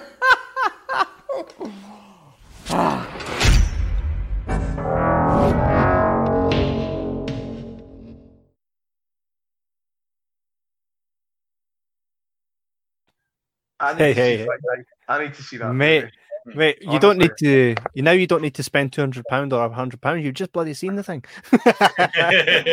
No, that is full of fun. I didn't know Brad Fidel had done the music for Friday. Yeah, he had. Yeah. I messaged him a few weeks ago to see if he would perhaps come on the podcast, and he was nice enough to get back to me to say no. But at least they got back to me. At least he didn't say no. He said not right now. But I'm hopeful. Maybe we'll get him on. We'll see. Yeah. I love the behind in that documentary when I was watching it about the pencil and the hand scene and how he actually managed to pull it off. See, stuff like that, that's golden. I think that's why these kind of documentaries exist. Fright Night, is that one of your absolute favorite kind of movies? Yeah, I mean, it's difficult for me because it's like you kind of balance that and Lost Boys, and it's kind of I do tend, even though I love Lost Boys, I do tend to sway a little bit towards the Fright Night. I think because it just, for me, it's kind of like, again, that Roddy McDowall kind of character of Peter Vincent and loving him from Planet of the Apes, and I think there's more kind of comedy in that as well. But it's very close between the two of them. A lot of people do have a debate constantly about what is the best. But yeah, it's one of my all-time favourite films, Fright Night. I think it's just it's the perfect balance of horror comedy. There's a movie quite like it. You know the movie with Shia LaBeouf called Disturbia. Yeah, Disturbia. There's quite a few actually. There's even a new one, the woman in the window, the girl. Yeah, that was a book that I actually read. Yeah, but that's a little bit like he sees a murder across the road, and there's a lot of similar kind of like themes going through it. But look, actually, Neil, when we wrote the book on Fright Night, after we did the doc, Neil made a good point about the similarities between Fright Night and Salem's Lot, with the character of Jonathan Stark's character, who's Billy Cole, and how this guy obviously is, is he human? Is he not? Same as James Mason's character in Salem's Lot. And it's kind of, that was obviously, 10, 15 years before Fright Night. So there's a little bit of similarities there between those kind of like, these ghouls who guard the dead. And even the end bit where Jonathan Stark gets shot by Peter Vincent, he falls down and says and comes back. Exact same thing happens with James Mason. Exactly. I think they borrow from each other, don't they? Yeah. Someone's having a go at me there for talking about Lost Boys. You can't speak blasphemy, especially when you. I love Lost Boys. Yeah, I love Lost Boys. Yeah. Kevin, do you remember the kind of very short argument we had about Lost Boys and how I said I don't think it's the best 80s vampire movie, and you're like, name me another one, and I was like, Fright Night, Near Dark. Those were the ones you used. I said Near Dark. I hadn't seen Fright Night, so I did see. I'm not a huge kind of like fan of Near Dark. I don't see what the massive hype is on Near Dark. I just think it's kind of people love it. It's a good enough film. I don't think it's there like on a par with Fright Night and Lost Boys in any way, but people will wet themselves over it. It's got Bill Paxton in it. That's enough. I think because it's got most of the cast and bloody aliens, hasn't it? They obviously had a day off set, so they went and did that film instead. A day. Bloody hell. Probably. So, I mean, for you, this is another opportunity for you to kind of meet your heroes after watching Fright Night as a child and kind of growing up with that. I mean, I take it that was pretty much just as surreal as it was. It was, yeah. It was absolutely surreal, and the kind of funny thing was, it was the one person we couldn't obviously meet was Roddy, because obviously Roddy had died in '98. So, but again, he felt like he was part of the doc because of how kind of much people loved Roddy McDowall. But I loved meeting, everybody on that. I came really close to Tom Holland as well, but also Steve Johnson, who's one of the most amazing special effects makeup guys of the 1980s and 90s. We've become really friendly and close, me and Steve, and he's just an amazing guy. We always go and see him when we're in LA. And the other person we always go and see when we're in LA is John Grise, who was in Fright Night 2, who plays the werewolf in number 2, but also was in Napoleon Dynamite. He played, I think, the uncle in it. Mate. Yeah. So are we feeling good about the But he's just an amazing guy, John. So when we're in LA, we always go and see him. Yeah, and that's what you do. You get friendly with these people, and you become friends. With them. It's just, that's a nice experience. But yeah, meeting like William Ragsdale and Stephen Jeffries, and even though I knew about Stephen Jeffries' alternative life as well in other adult entertainment, what he did after, just Google it. we never mentioned it in my doc. We never mentioned it, but yeah, just Google it. Anytime someone says just Google that, it never works out well for me. And then I send it to J-Mac, and he's like, "Why do you send me this stuff?" Oh man, sometimes I question our friendship when you send me certain things. I really do. Parts of Stephen are definitely rising from the dead in that film. In his other films, sorry. Oh man. Another documentary which we kind of touched upon, which this is the one you work with John Campopiano on, which is that also in the background? Is that another Screen Worn suit? It's what? Sorry. The screen, is that screen worn? The one in your No. That's a replica. John has 2 screen replicas, which one of them, I believe, John is watching this probably retrospectively. John is keeping for Dead Mouse Productions the second suit, but no, that's a replica suit of the Pennywise. I see. Yeah, and so you like people know Tim Curry obviously for it, but for me, I grew up watching Rocky Horror Picture Show. Yeah, it's one of those movies that if I probably didn't watch it as a child, I probably wouldn't have loved it so dearly. Even because if I watched that now, I'd be like, "What? I don't understand it." Yeah. But it's one of those things that's just kind of in the fabric of my being. So, did you get to meet Tim Curry also? Yeah. We went to Tim's house. I think we were kind of worried about Tim because everyone said to us we would never get him because I mean, many people obviously aware Tim had a stroke 10 years ago and he's in a wheelchair, and it was always kind of that kind of would he be able to be interviewing? Would he be up for interviewing? Because he hadn't done a lot actually prior to our interview, and now he's doing conventions. Now he's doing other stuff. So he's actually. His road to recovery obviously is allowing him to obviously be more involved with the fans. But at the time we were kind of really worried. But again, we decided to still do a doc, just because I think we could still pull it off without Tim, because people would understand why he wasn't in it. And he agreed straight away, and he agreed because I think he was so kind of like tired of talking about Rocky Horror. Everybody, connects to that, and obviously nobody had really talked to him about Pennywise and Stephen King's It. So I'll tell you one weird thing. You can tell he's a Brit because we've always interviewed what we've done. In America, you go to people's houses, or you go. The first kind of docs went to people's houses. Now we do studios. It's just easier for us to be based in the studio, and we get obviously people coming into us. But when we first did like Friday Night, and we did the Hellraiser doc, when you go to an American person's house, you probably get off the drink. That's about it, And it's kind of like it's very much business in and out. Professional, polite, courteous, but there's no kind of it's not like what the Brits do. But when we went to Tim's house, we had a big spread waiting for us of like donuts and cakes and coffee, and it's like you can tell he's a Brit in America. I mean, he really looked after us, and I think that straight away broke the ice to us because we were worried and we were waiting for him to come out, and we were sitting in his living room. And all his pictures of him on the walls and whatnot, and his piano, that kind of stuff. And it's like he's getting ready, and obviously his helpers were helping him. We're sitting there waiting, and we're scoffing these donuts, as you do, and out of nervousness. And suddenly we could hear him coming, and he walked in. He came in, and he was just brilliant. He was so just down to earth, kind of like courteous, funny. Few little kind of like sarky comments, but like jokey comments, and he gave a good interview. And it was obviously difficult. The interview was difficult because of the situation he's in, because he's obviously had a stroke, so it was difficult. But we got some really good stuff out of him. I'm so glad he's in there now, and obviously the doc's ready. Basically, he's now in the final stage of grade and quality assurance, and he's peppered throughout the doc, and you feel him so much in it now. Even though it was only a short interview, because obviously the situation we're in. He's very much kind of like peppered throughout, and he's part of that really strongly. So, being a kid of the 80s, he was around in every film, wasn't he? From like Congo, to Home Alone, Legend, Home Alone 2. I love you. Yeah, exactly. Yeah, I mean, Treasure Island, Three Musketeers. Yes. He's in so much. The list go on and on, and to have him. Fern Gully. Yeah, and Scary Movie 2, that's obviously the nipples. Yeah. That's funnier. Scary Movie 2 is funnier than the first one. Yeah, it is. Yeah, 100%. I agree.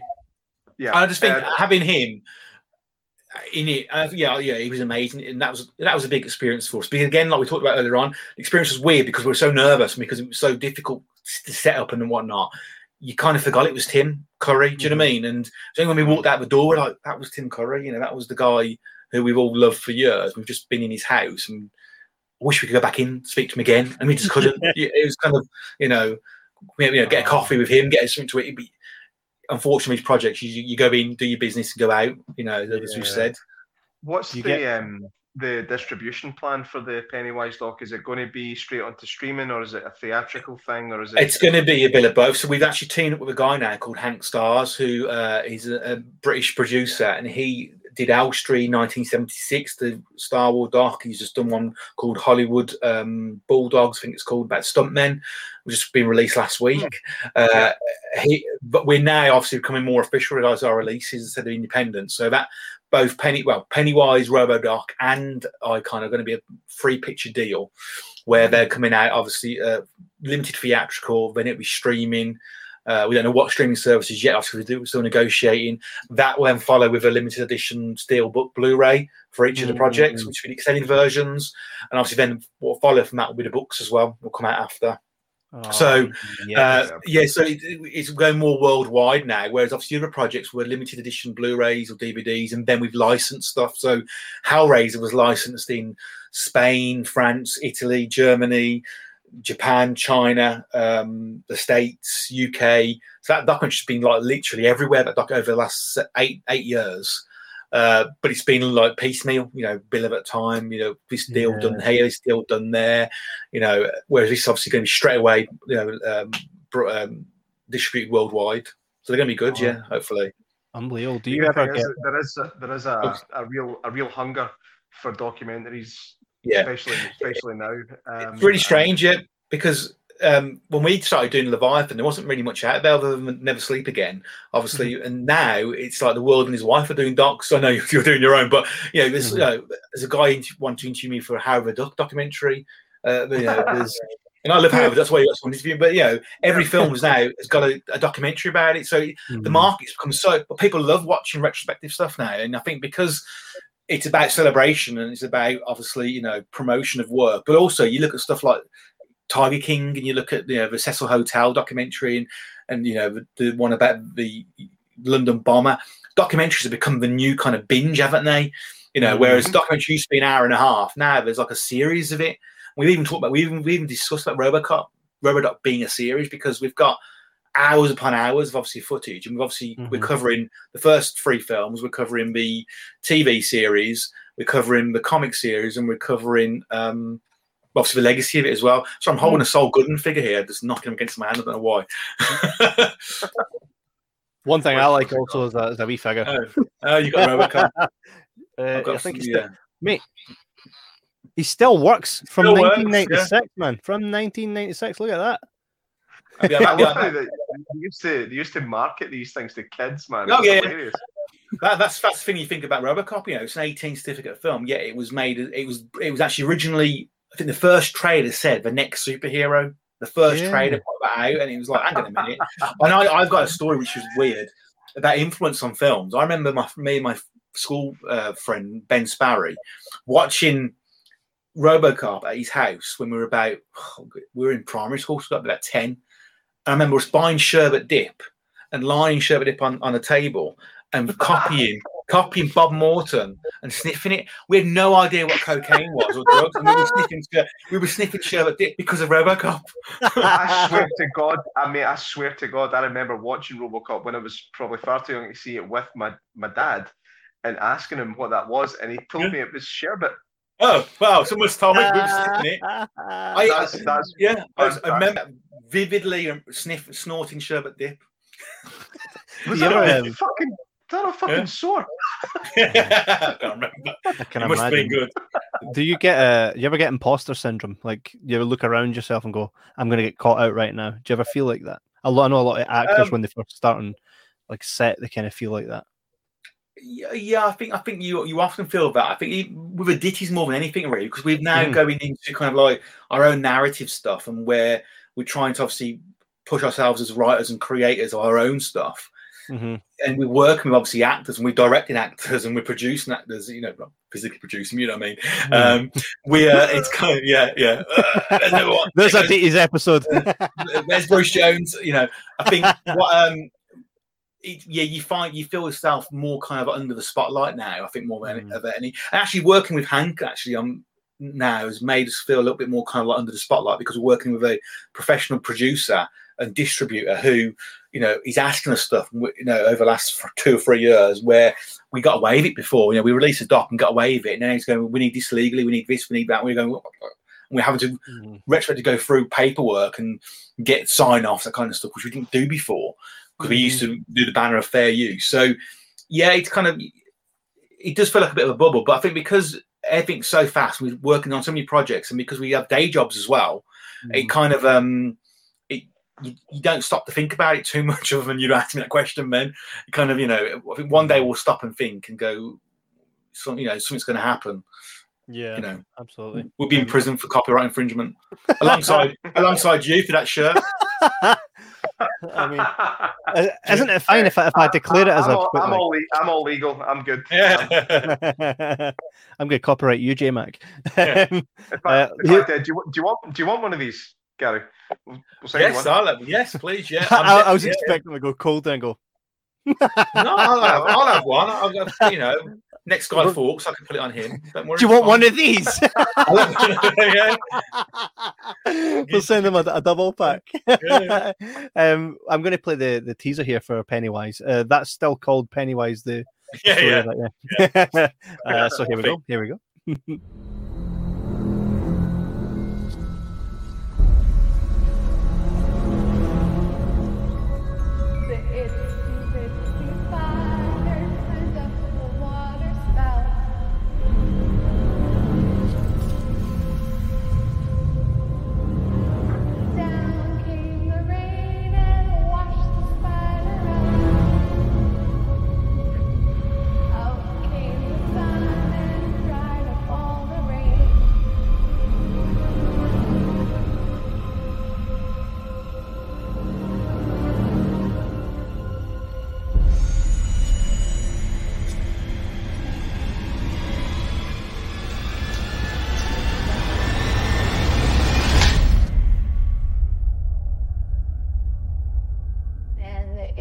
Bitsy spider climbed up the spout again.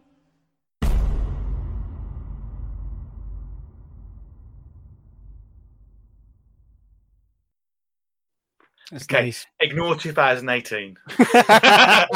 And also, we had to release a trailer, full trailer of obviously all the casting, but we've had to remove it because of distribution. Basically, yeah, it sounds daft. We've had to take down our trailers. We had a trailer for obviously for that and another project we had to take down because of potential distribution kind of issues. So it's a shame that we couldn't show that one, but it's one of those. But ignore 2018. Bits and bobs.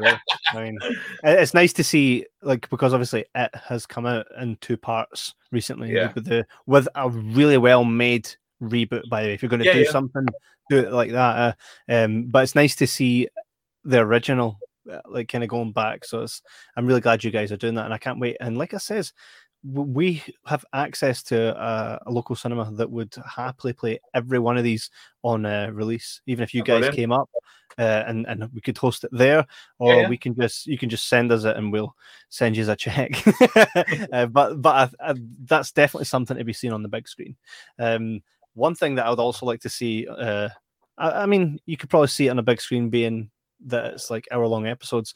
Dark Ditties. Now, I had sent J-Mac Did you check out Dark Ditties, J-Mac? I wish I had the chance, right? But say yes. See, my problem is... What was your favourite episode?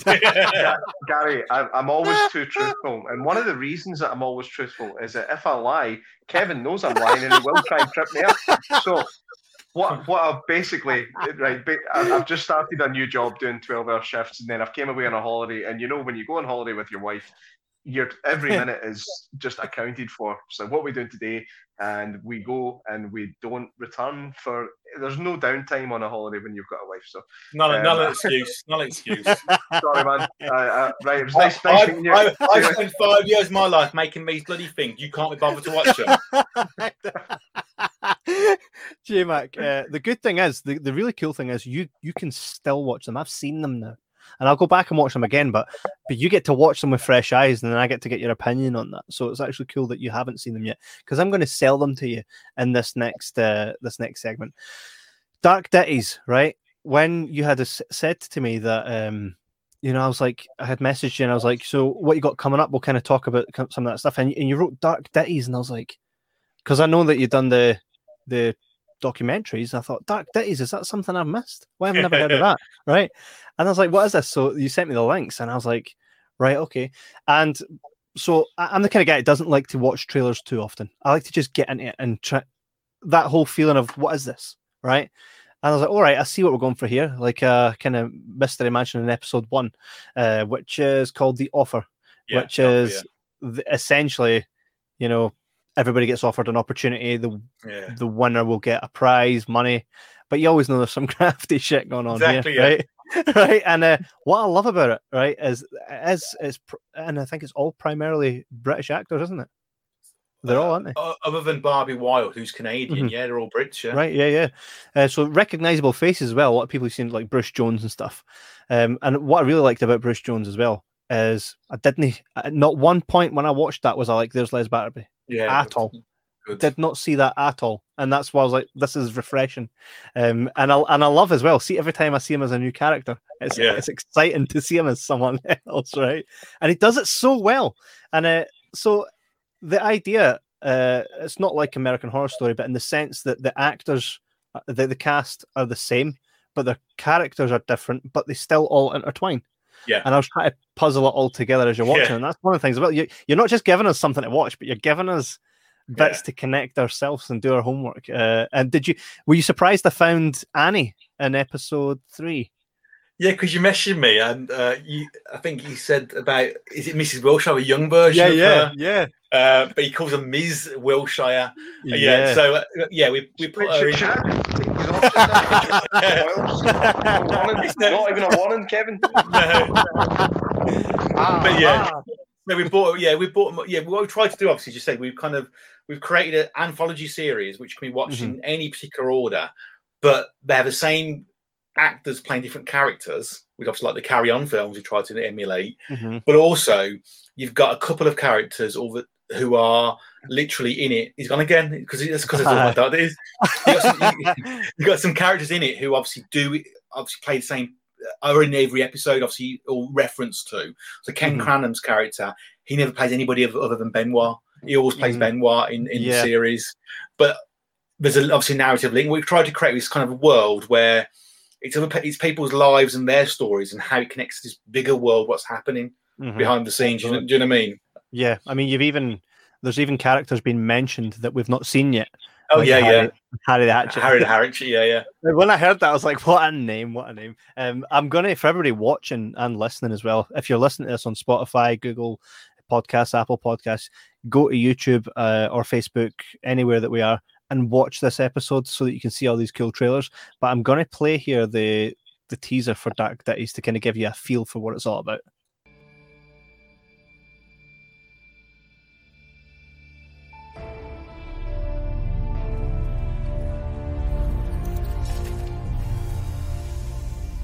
Got them all here, honey. It's a veritable cornucopia. Who is it? My God. I'm Selwyn Parsons. And I'm Marvin Lafontaine. I mean, we are talking some serious mafioso merchandise right here. So I was actually thinking that I don't think this is really me. I learned that lesson, all right. He wasn't very happy. I'm surprised I haven't piddled in my britches. I should report it to the police. No, nobody's calling anyone until I say so. Oh, piss off, George. No, we've got bigger problems than the old Bill. You're not getting me like this bloody lot. Is daylight robbery, that? Not actually, no. I'm gonna cut off both your hands and feed you your own tongue. What's happening, man? I didn't do it. How did I? We finished the game. I've never really won anything before. 4 weeks in Marbella, cash in hand. Lovely. Dave, just look at those shoes. Shoes? 2 people are dead, and we're discussing the price of a pair of fucking shoes! Hey? A shoe? My size, hello. Dirty bastard. You just never know, do you? You send him straight up with that thieving little piece of shit. Oh, I hope you're not referring to me, my dear. The thought never occurred to me, sir. I'm sorry. I think we can all safely place our bets on this one. They don't let me again. I'm sure 10 million will help soothe her pain. What can I do for you to find specimens? So the moment has arrived. Oh, here we are then. Entertainment's arrived. What is it you're wanting to know? Is the old place haunted? Ghosts and all. And speaking to you from beyond the grave.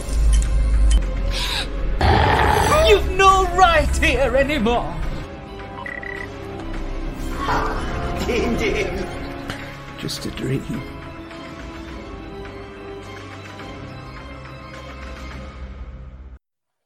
Love it. It's all too familiar for me because I just binged it recently. I actually tried to slow myself down.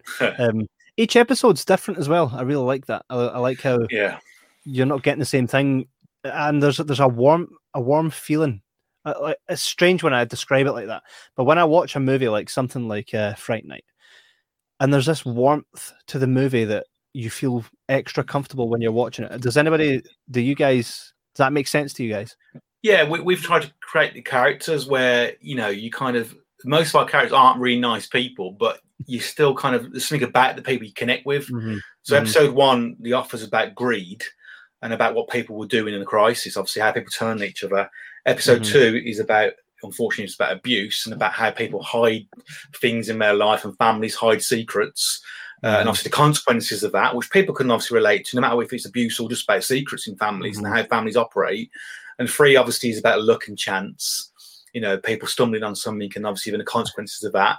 And 4 is about ego. 4 is, about kind of like, what people would do just to be successful and obviously, push that kind of boundary a little bit. And 5, which is going to be coming out, Dad, is about is zombie apocalypse, which is linked, which basically comes from all these episodes. But it's about a guy who's got dementia. And what would you do? If your dad had dementia in a zombie apocalypse, what would you stay with your dad? Because if you left him on his own, he'd be dead, because he doesn't know what's going on. And it's about that character's journey with his father and how it links to the previous episodes. That we're trying to kind of touch upon things which are really kind of like important messages as well, without being kind of like cliche and kind of woke and stuff like that. We want to basically tell real life stories, but in a very surreal world. Mm-hmm. That I had messaged you after watching. I think the Mrs. Wiltshire episode is so different, but the same, but so different from the others because it is it's dark, but it's honest. Yeah, and I think you guys went where people would be like, "Oh, we're not doing that," and I think, but you do it justice that way. You know what I mean? Like I'm watching that and going, right, Mrs. Wiltshire.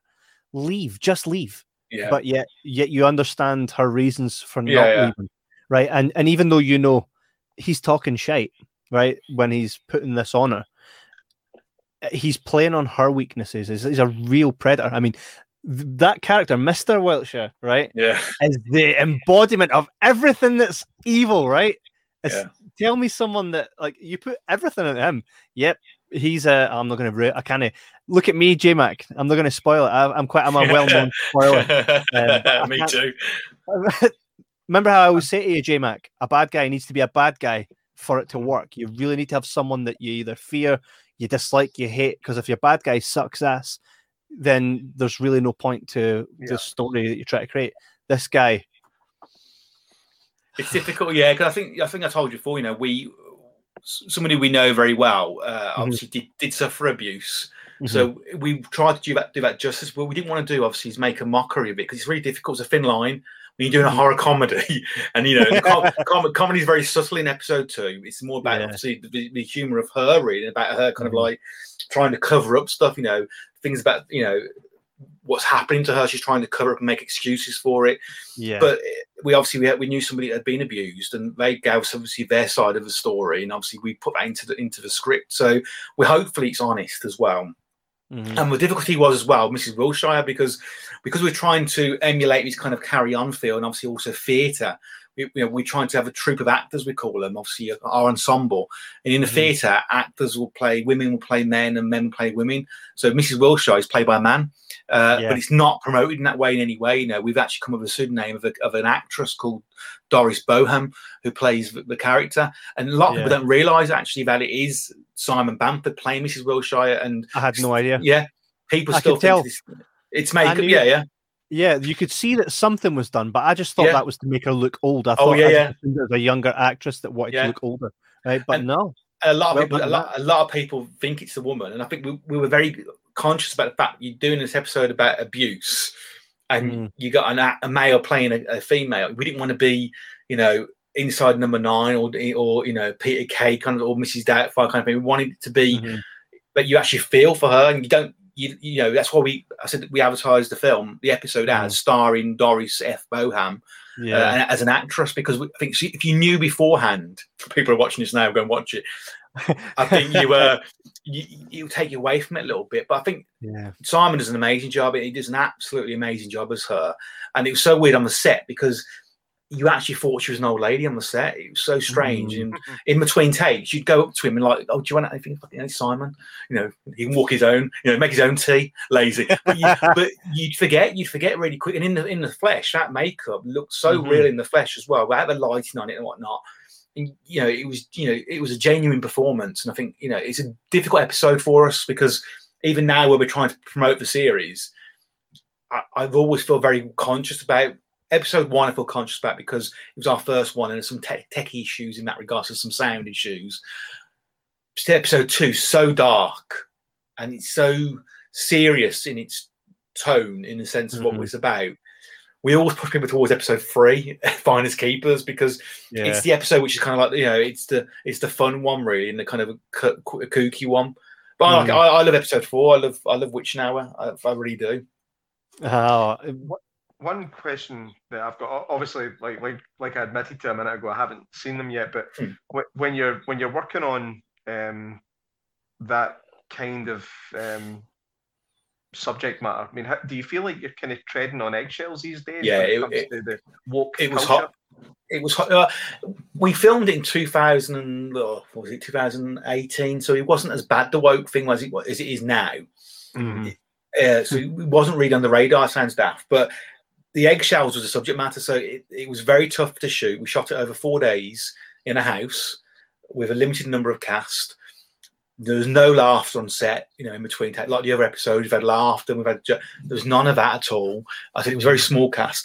Bruce kept himself to himself. Bruce was very conscious about playing that character because he obviously, he's known for Les Battersby. He obviously, in The Offer, he's very loud, brash kind of character.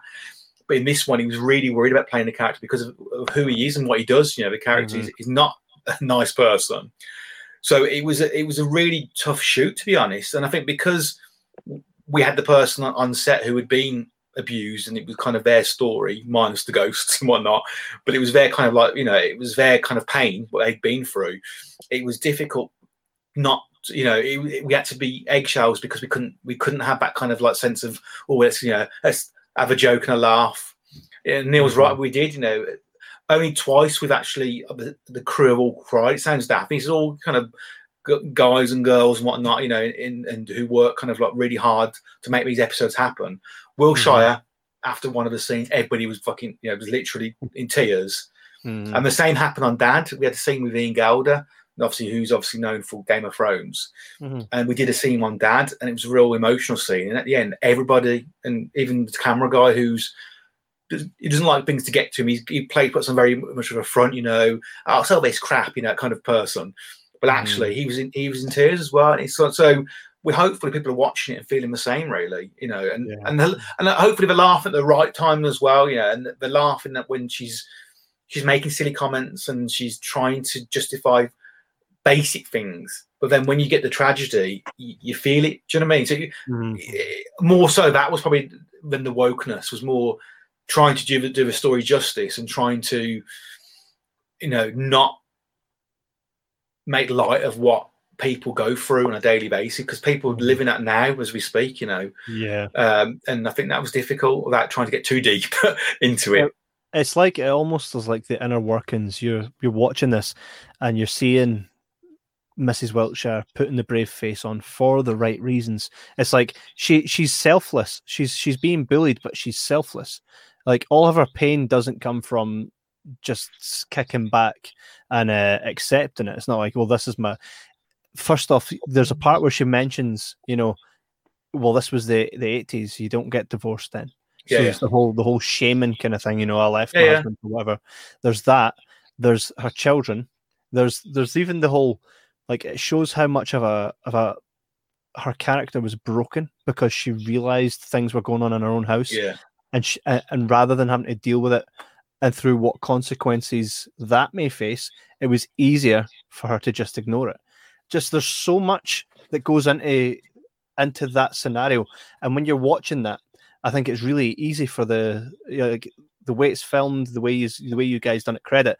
It's really easy for someone like myself to sit at home and watch it and go, yeah, wow, I see everything that she's going through. You know what I mean? I think that's credit to the actors as well. What we do on all the episodes, we learned it from Tom, actually. Tom Holland told us his trick, obviously, on Fright Night. What we do with all the actors, we allow them to create more backstories for the characters. So we go away and come back to us and discuss the character, about the journey they think they've been on.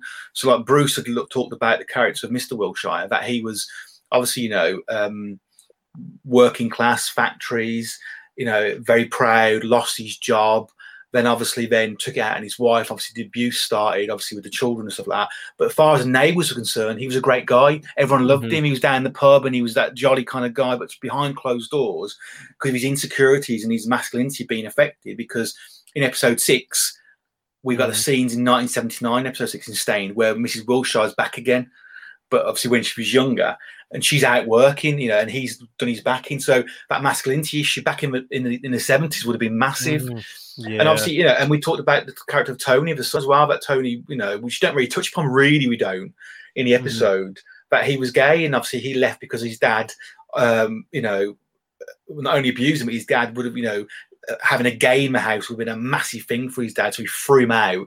And then he went to live his life, obviously, in London, then obviously comes back to his mum then, and obviously, but he's come back stronger because he's been in the gay scene, but in the scene in London where he's been able to be himself and be strong, and he's come back then to his mum different. He's changed, he's more confident, but he wouldn't have got back living at home. So we created all these backstories with the cast, and I think that comes across on the screen because you believe the characters more than you do. And obviously you mentioned about Annie, and I think you believe why Annie becomes what she does, because Annie's back in episodes 3 and 4, and you kind of believe, and it's not about obviously just because you're abused you become an abuser, but that does happen, unfortunately. But when you have experience in your life, it draws you to certain people. So she's then drawn to the character of Benoit, who's played by Ken Cranham, and he's not a nice person, but because of the relationship with her father and the stereotypes of men that she had in her life, she's drawn to those kind of men. So we try and get a little bit deep, but at the same time try and allow the audience to kind of pick these up as well, these stories. And I think you made a comment to me on Facebook. You said, she's gone to him because obviously, she likes a bad one, basically, because that's all she's ever known. He's bad men. And I think it's probably normal to her to, she probably just went for that job. This is kind of how I interpret it. She probably just went for that job, and through her job, she's realized that her boss is actually a gangster that will kill people. Yeah. So it's normal. It's as normal to her to send. Well, I just get the flowers and send the usual flowers. Yeah, it is. Yeah, as it is for her to, don't tell the teacher that you saw your dad kicking me out. Yeah, she's obviously these kind of things are normal. Yeah, she's become immune to it, hasn't she? I think when you the scene where she's on the phone to her mom, and then a mom talks after Mrs. Wilshire talks about when Annie first told her about her dad. Annie leaves her mom and her brother, and that's a big thing for her to do, actually. As she escapes from that house, but she actually leaves her brother and her mom to it.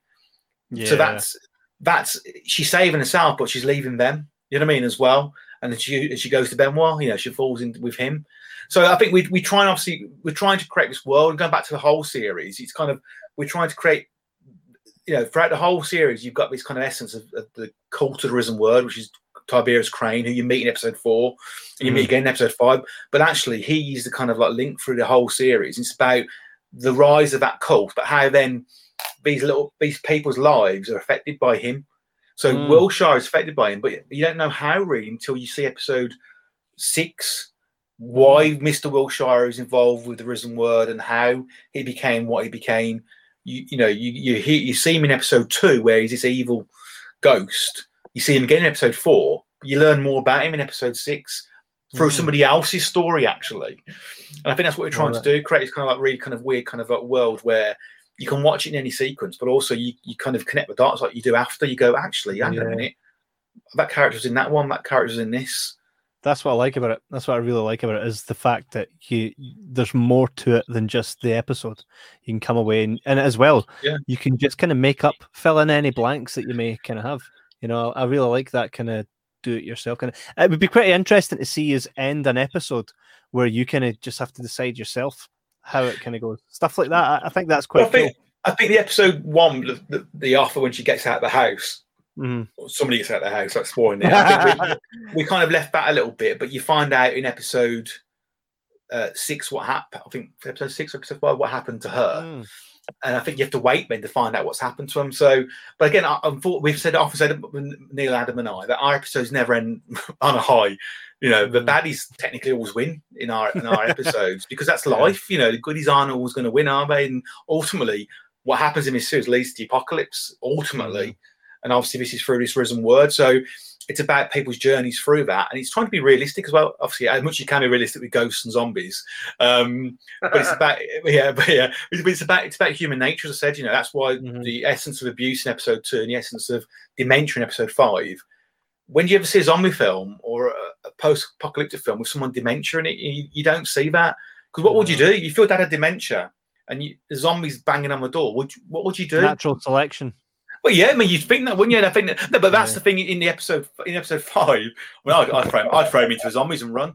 But in episode 5, you know, David, the character, has to discusses making that choice. You know, does he basically, you know, why did he take his dad on? You know, and it's ultimately through guilt, because of something he's done in his past, and it's through guilt. Then actually, his dad slows him down. And ultimately, that results in, obviously, you know, I can say it, everybody dies in our episode. Everybody dying, you know, everybody dies. Do you have bigger plans for, like, so you got season 1? Is that just built around Kane, and then series 2 will kind of go into something different?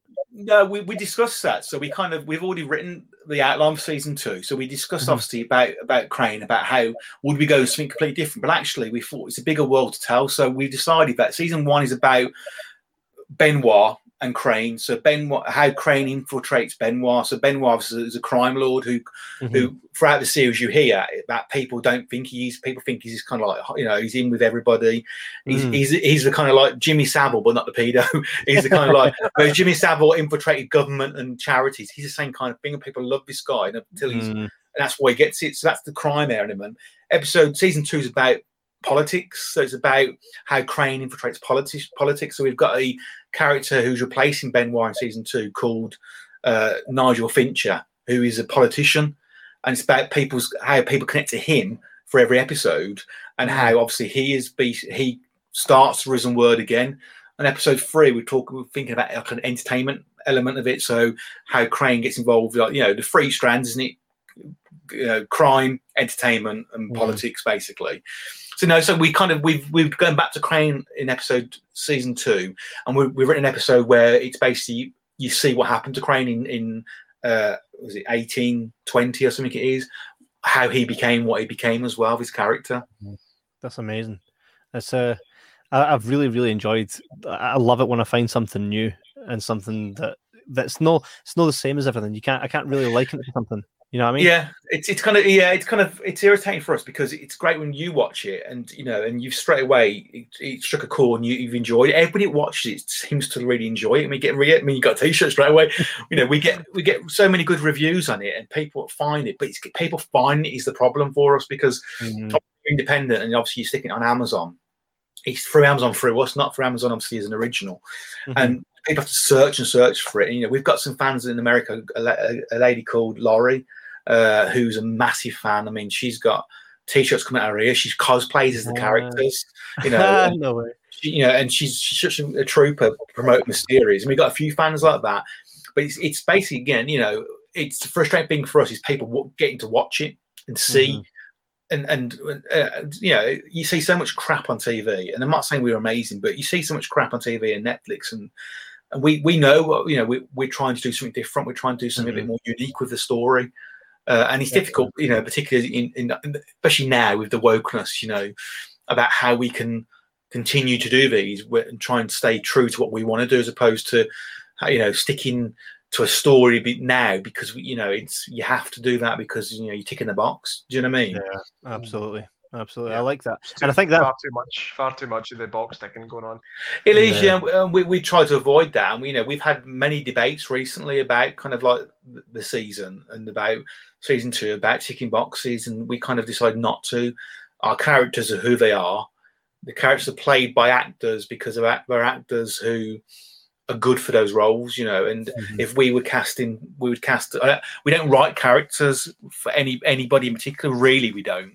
We have done obviously a little bit on season 1 because obviously we're independent, but I don't write characters saying young white male or young black male or young Asian male. It's just young male, and whoever comes to that audition, I don't care who you are. I don't care if you're gay, bi, straight, transgender. I don't care if you're you're black, white. It's about if you're good enough for that role, that story.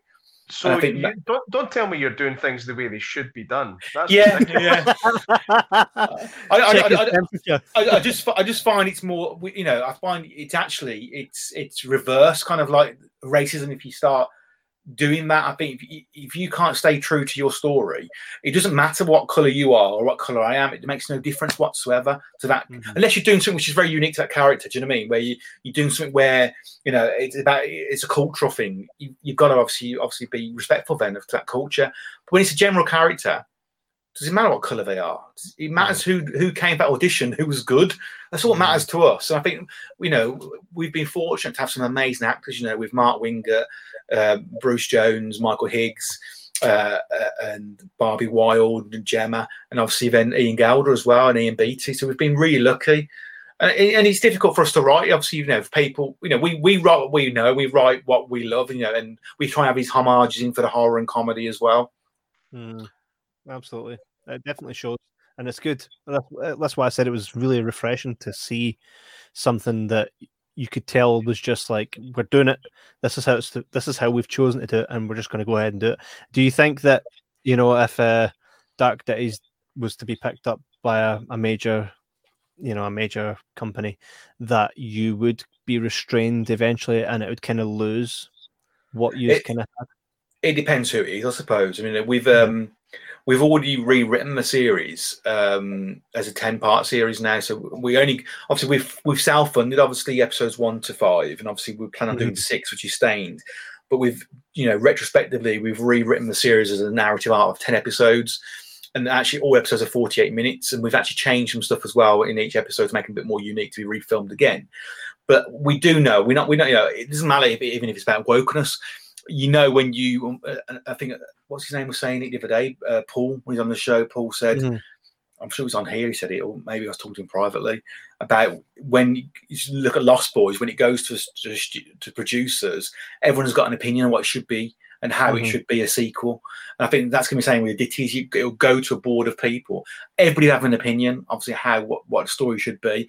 We'll try and obviously stay unique as possible as much as we can, but obviously, your hands are tied, unfortunately, in the business, and we've learned that quite a lot recently. About you've got to, unfortunately, if you want to do something, you've got to conform somewhat. Unless you're up there with Gervais and whatnot, and you can just shit out another series of Afterlife. We're not like that. We can't do that. We've got to, unfortunately, so we don't know what's going to happen. So we hopefully we'll be able to stay unique to what we're doing and the stories that we're telling. Absolutely, it is exciting. It is exciting, and I know we're going to support you guys as best as we can, whichever way we can. We do all right in regards to T-shirts and traffic, mate. Exactly. Hey, if you need a merch woman, the woman that she got this done in a day. We want action figures. We want. Hey, she could probably do it. I'm leaving. But we've. I don't know about that one. Yeah. You underestimate her power. She's got the same power as me. We came from the same place. I don't know. Like she got a wee bit of sauce. As you can see. But yeah, I mean, we've kept you 2 hours, so we won't keep you much longer. We always go for around an hour, unless the guest is happy to go longer. I'm happy. We can usually tell when the guest's like, yeah. Every time we ask a question, it's like. The problem is because we've got so many kind of like as you said, spider legs on our company. Unless you're just talking about RoboCop, we're going to talk for ages. So that's a problem, because we've done unfortunately, we've done quite a lot of stuff. Right, and it's all stuff we want to talk about as well. Yeah, which is why we should do more episodes, more streamlined episodes. I will want to get you back on to talk about Dad the next day. Episode. I'm really proud of Dad. I really am. Yeah, I mean, you should be really proud of the series itself. It's just it's really unique. And it's been really good. I know that JMac, when you watch it, we're going to have conversations about it for sure. I'm going to. If I can stay awake, I will try and squeeze one in tonight before I go to squeeze one the old in. scratcher. Don't watch Mrs. Wilshire tonight if you go to bed. Do it chronologically, maybe. Right, so start with episode 1 then.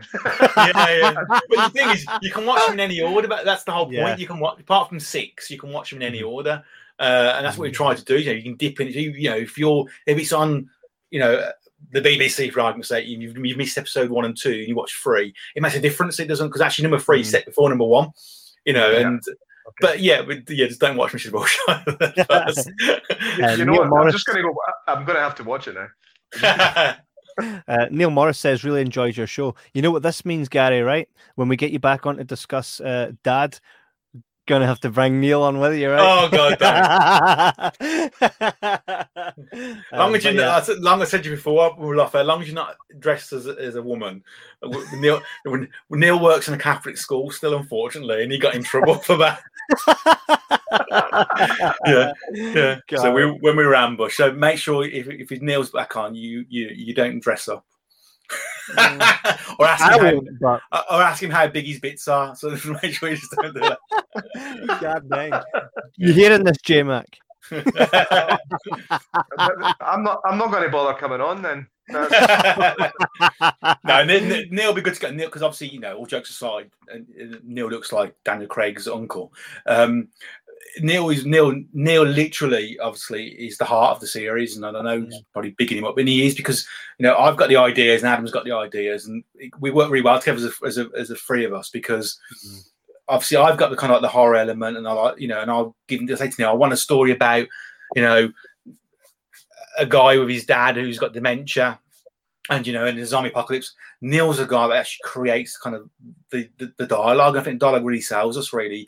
He's an English literature expert, he's got a brilliant use for English language. And I think the heart of it is Neil, and I think the gore and the funniness is both of us. And then Adam comes in, and Adam then constrains us and goes, no, that sounds crap. Reduce this, move that. Yeah. Literally, and we need that balance as well with Adam. And he's like, no, that doesn't sound right. You're going too far here. Tone it down. So we work really well. As we said before, we talked about at the very beginning, the three of us gel, and I think if one person left the ditches now, we couldn't do it. We just couldn't, because especially if I left, it wouldn't happen. I know how you feel. Yeah. I'm probably the heart and brain. Neil's probably the anus, probably, of the series. All the crap comes out of it. Just what you were saying about Adam kind of restraining. Sometimes I'll come up with an idea, and I'll go to Kevin, and I know if he hates the idea, he goes like this. It's like just no. You hate it, man. Adam's more blunt. I'll tell you a very quick story about Adam. Very, very quick. He's very blunt. So we were having a meal with Ed Newmeyer. And we were obviously in LA having a meal with him. When we first kind of met him, and obviously Ed Newmeyer also wrote Starship Troopers. Yes. And we were talking about the film. We was going, brilliant, blah, blah, blah. And he was talking about, part 2, part 3. Adam went, yeah, I think part 3 shit. And then Ed went, I directed that. Adam went, still, and Adam went, still shit. I was like, we were going, what the we looked at each other, me and Chris, and Adam's like, still shit. I was like, okay. I think when you say it, when he says something like, yeah, that was shit, if he was to say, yeah, I directed that, and then he tried to backtrack, it was he never backtracked. He went, no, you went, that shit. You've got to stand by it. By it. And his attitude is, it's my opinion, and it's it's good, but be careful. I'd rather you lie to his face, you know what I mean, and say, "Oh, I meant Starship Troopers 4. I was talking about." Oh, I'd rather him do that. J-Mac, you done that very thing. He always paints me as the wild one, right? But we were on a call, right? We'll not mention too many names, right? But we were on a Zoom call, and we were brought in with someone that works out in LA who's an award-winning cameraman. He works with Michael Moore, right? Okay. And so we're having a conversation with him to talk about future project, and J-Mac enters the call a bit later. So I'm already aware that this is Michael Moore's cameraman, right? Yeah. And J-Mac rocks up. Oh, a cameraman. Hi, how's it going? Blah, blah, blah. The guy's saying, you know, look, my hair's grown long now, and I've got the beard, and I'm starting to look, you know, a bit out of sorts. J-Mac hits with a one-liner, and he goes, well, at least you don't look like Michael Moore. And everybody's like... And then words from a specific someone were, J-Mac, that's his best friend. And Jordan, shows the face that you pulled. I don't know what I did. My arse fell out my fucking mouth. I had no idea. My whole world just collapsed at that moment. It was just like, you see the moments in the movies where folk just kind of go like this. They go, What is the chances of anyone to use as an insult? Yeah, exactly. Yeah. Anyone at that specific time, you chose Michael Moore. His best friend. Serendipity, right? Yeah. God damn, God. This is a. Thanks for bringing that up, man. Sorry, these things happen, mate. These things happen. I've had such a laugh, and we're gonna have to wrap it up now, so that we can actually get more into the next couple of episodes, because I think we could do a lot more on this, which would be really cool. There was one question that we needed to actually answer, which was in the comments section. I don't know if it's away, and it basically is, when is this going to be available again? Which, in fact, I could probably answer this for you if you want. I know that you've blown the face. So there's a pre-order that has been available to everyone, which is a pre-order, and which J-Mac, tell us the definition of pre. Before it comes out. Right, yeah. So it was available for pre-order, to which it sold out, and many people purchased this pre-order. And this means that if you buy it now, then you've secured your copy, and it will be delivered to you upon its production in when, J-Mac? Yeah, when, J-Mac? When J-Mac? Mid-July. In July. July. Actually, I got there. It was July. So for everybody that has pre-ordered it, you will have it in July. And anybody that hasn't, I don't know if I'm right in saying that maybe there will be another one at some point. Yeah, I think because the demand of this one, I think we want to next year with the 30th anniversary. Is it 35th anniversary? 30th? Yes. Yeah, 35th. Mm-hmm. We want to do an extended version, I think, with an extra chapter in it, and I think a new cover as well. So get Grant to another cover for us, and makes it a little bit more special as well. Obviously, in dedication to Joel Schumacher as well. So I think we're talking about that at the moment. Obviously, you know, what I don't want to do is this is the last time we ever be released, and then it comes out next week again. I don't want to do that. It's like a closing down sale for a sofa company, isn't it? They're always closing down, you know. But I think there's been a massive demand on this one, and it sold out within 32 hours. I think it sold out within. So obviously, there's still a demand for it. So we will look at it maybe next year. Yeah, and another really cool thing about that is Paul has already agreed to come up here, which you should definitely come up with him. And I mean, the offer's there. You don't really know. I'd come without Paul. You don't really. All Paul did was write it. All the designs, me. Look at that beautiful design. I did all that. It's really, I did it. That's who reads. People look at the pictures, don't they? So the layout's me. Don't bother with Paul.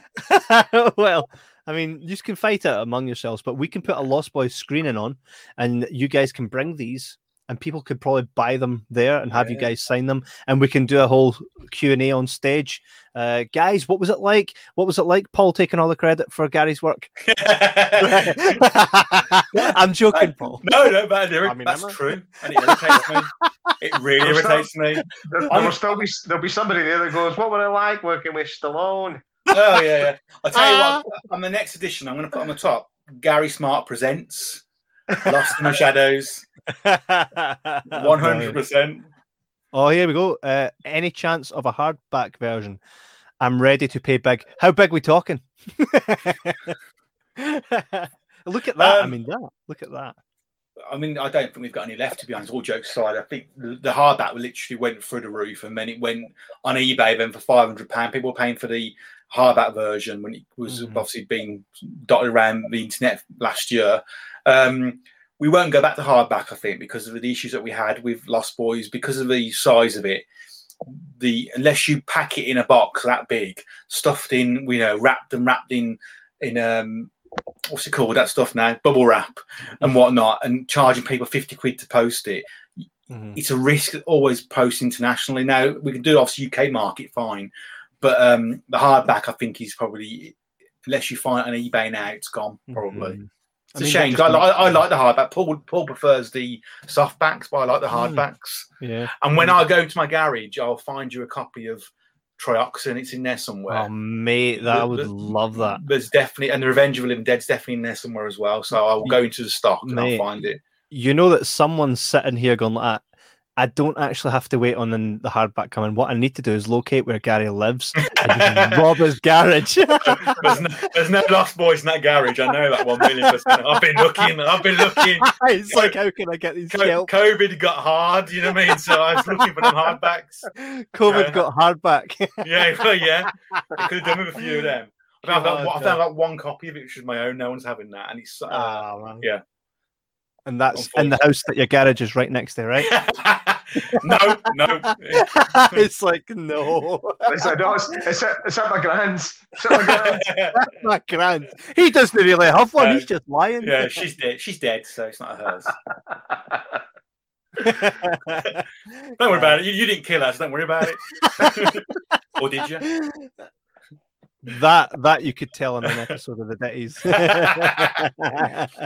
Oh man, well, I'm glad that everybody got that off their chest. So everybody that has pre-ordered one, July, so there's no need to send any emails requesting your book any sooner.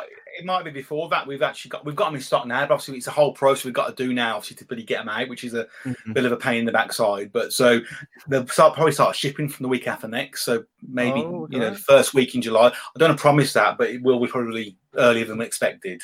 Well, you've said it now, and they can go back and hold. Well, please, if you live in America, if you live in America, please understand that when we ship to the UK, it tends to be the next day. America won't be the next day. People get so peed off. They do. They go, how come these British people have got there? Well, because they live in the UK. It's the next day delivery. It takes up to 28 days to deliver to the state, and people don't understand that. We're not holding them back. Go, British people first. It doesn't work like that. It happens to be faster delivery. Heather Dow says, "I missed it again." Heather, man. Heather, Heather is the one that made this. By the way. Well, thank you, Heather, for copyright infringement. And considering you're good at copyright infringement, why don't you just photocopy the book for her and send her a copy? That'd be easy, wouldn't it? PDF it to her. This was all her. Yeah, exactly. Yeah. This was all her. What I'll do is she'll no doubt be there when Paul comes over. So not only, Kevin, not only have you snapped her leg, you've also thrown her right under a fucking bus as well. It's lovely. Can I ask you one quick question? Did Paul send you a copy of the book? No. Gary did. Gary sent it.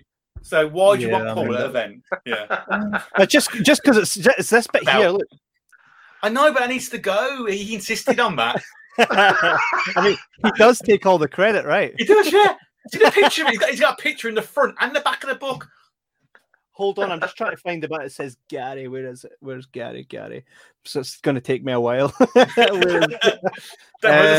Next one's going to have a picture of my face next to David's at the front. Don't worry. There's Neil. Yeah, Neil's on there. Neil. See, I haven't got an ego. That's the thing. Like Paul, I don't need to have my ego massaged every single day over a book. You know how I know he's got no ego? Because he's not watching this now. I watch his one. You know what I mean? Fucking hell. He's at home counting the dollars, isn't he, from the books? That's what he's doing. If he was on right now, he'd be going at you in the comment section, I imagine. Exactly. He's a wimp. Don't worry about it. Oh man, do you know what? Screw the cinema. We're going to rent a boxing ring. I'd win. He's about 9 foot tall, isn't he? Yeah. Tall. Yeah. I'll get. The bigger they are, that's it.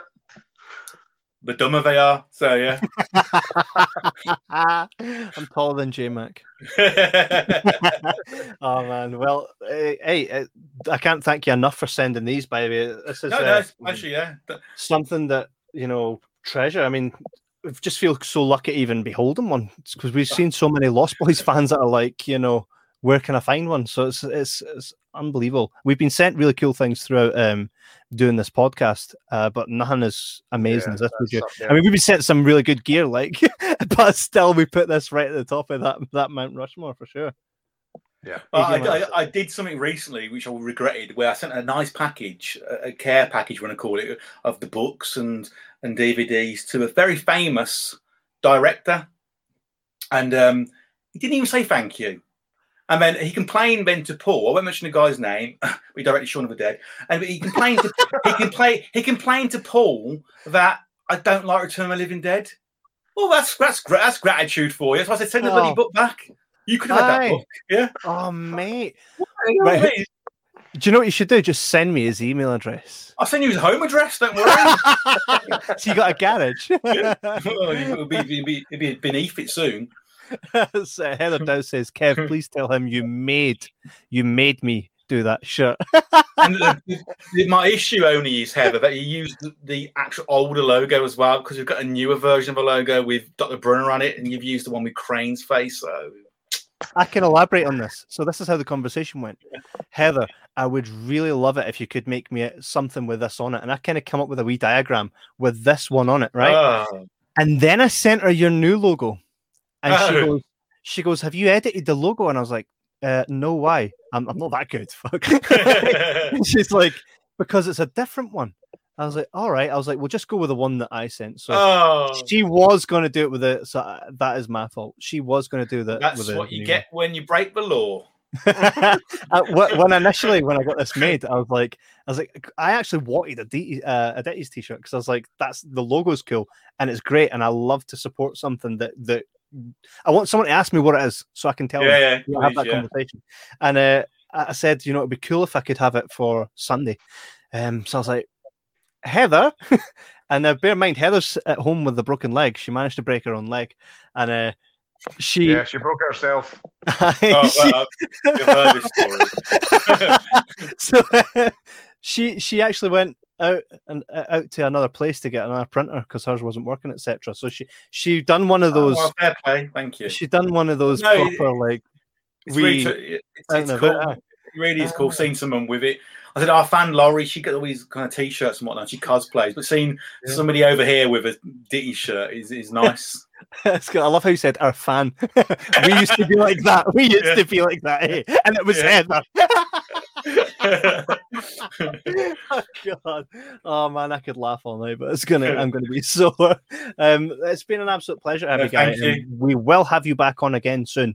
And I know a lot of podcasters say that, but if you look through our episodes, we have recurring guests that definitely come on, so you can be assured of that. Yeah, and by that time, I will have actually seen Dark Ditties. So good. Yes. We should get you back on with Neil as well and do a wee Dark Ditties. We could even do a watch along at some point, raise some money for something cool. The production of the reproduction of the hardback. Something.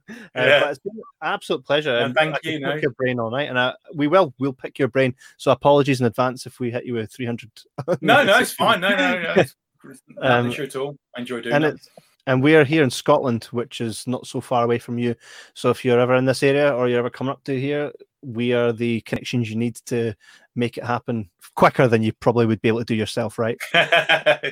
just quicker. No. It's like, see that cinema that you work with? Not anymore. My cinema now.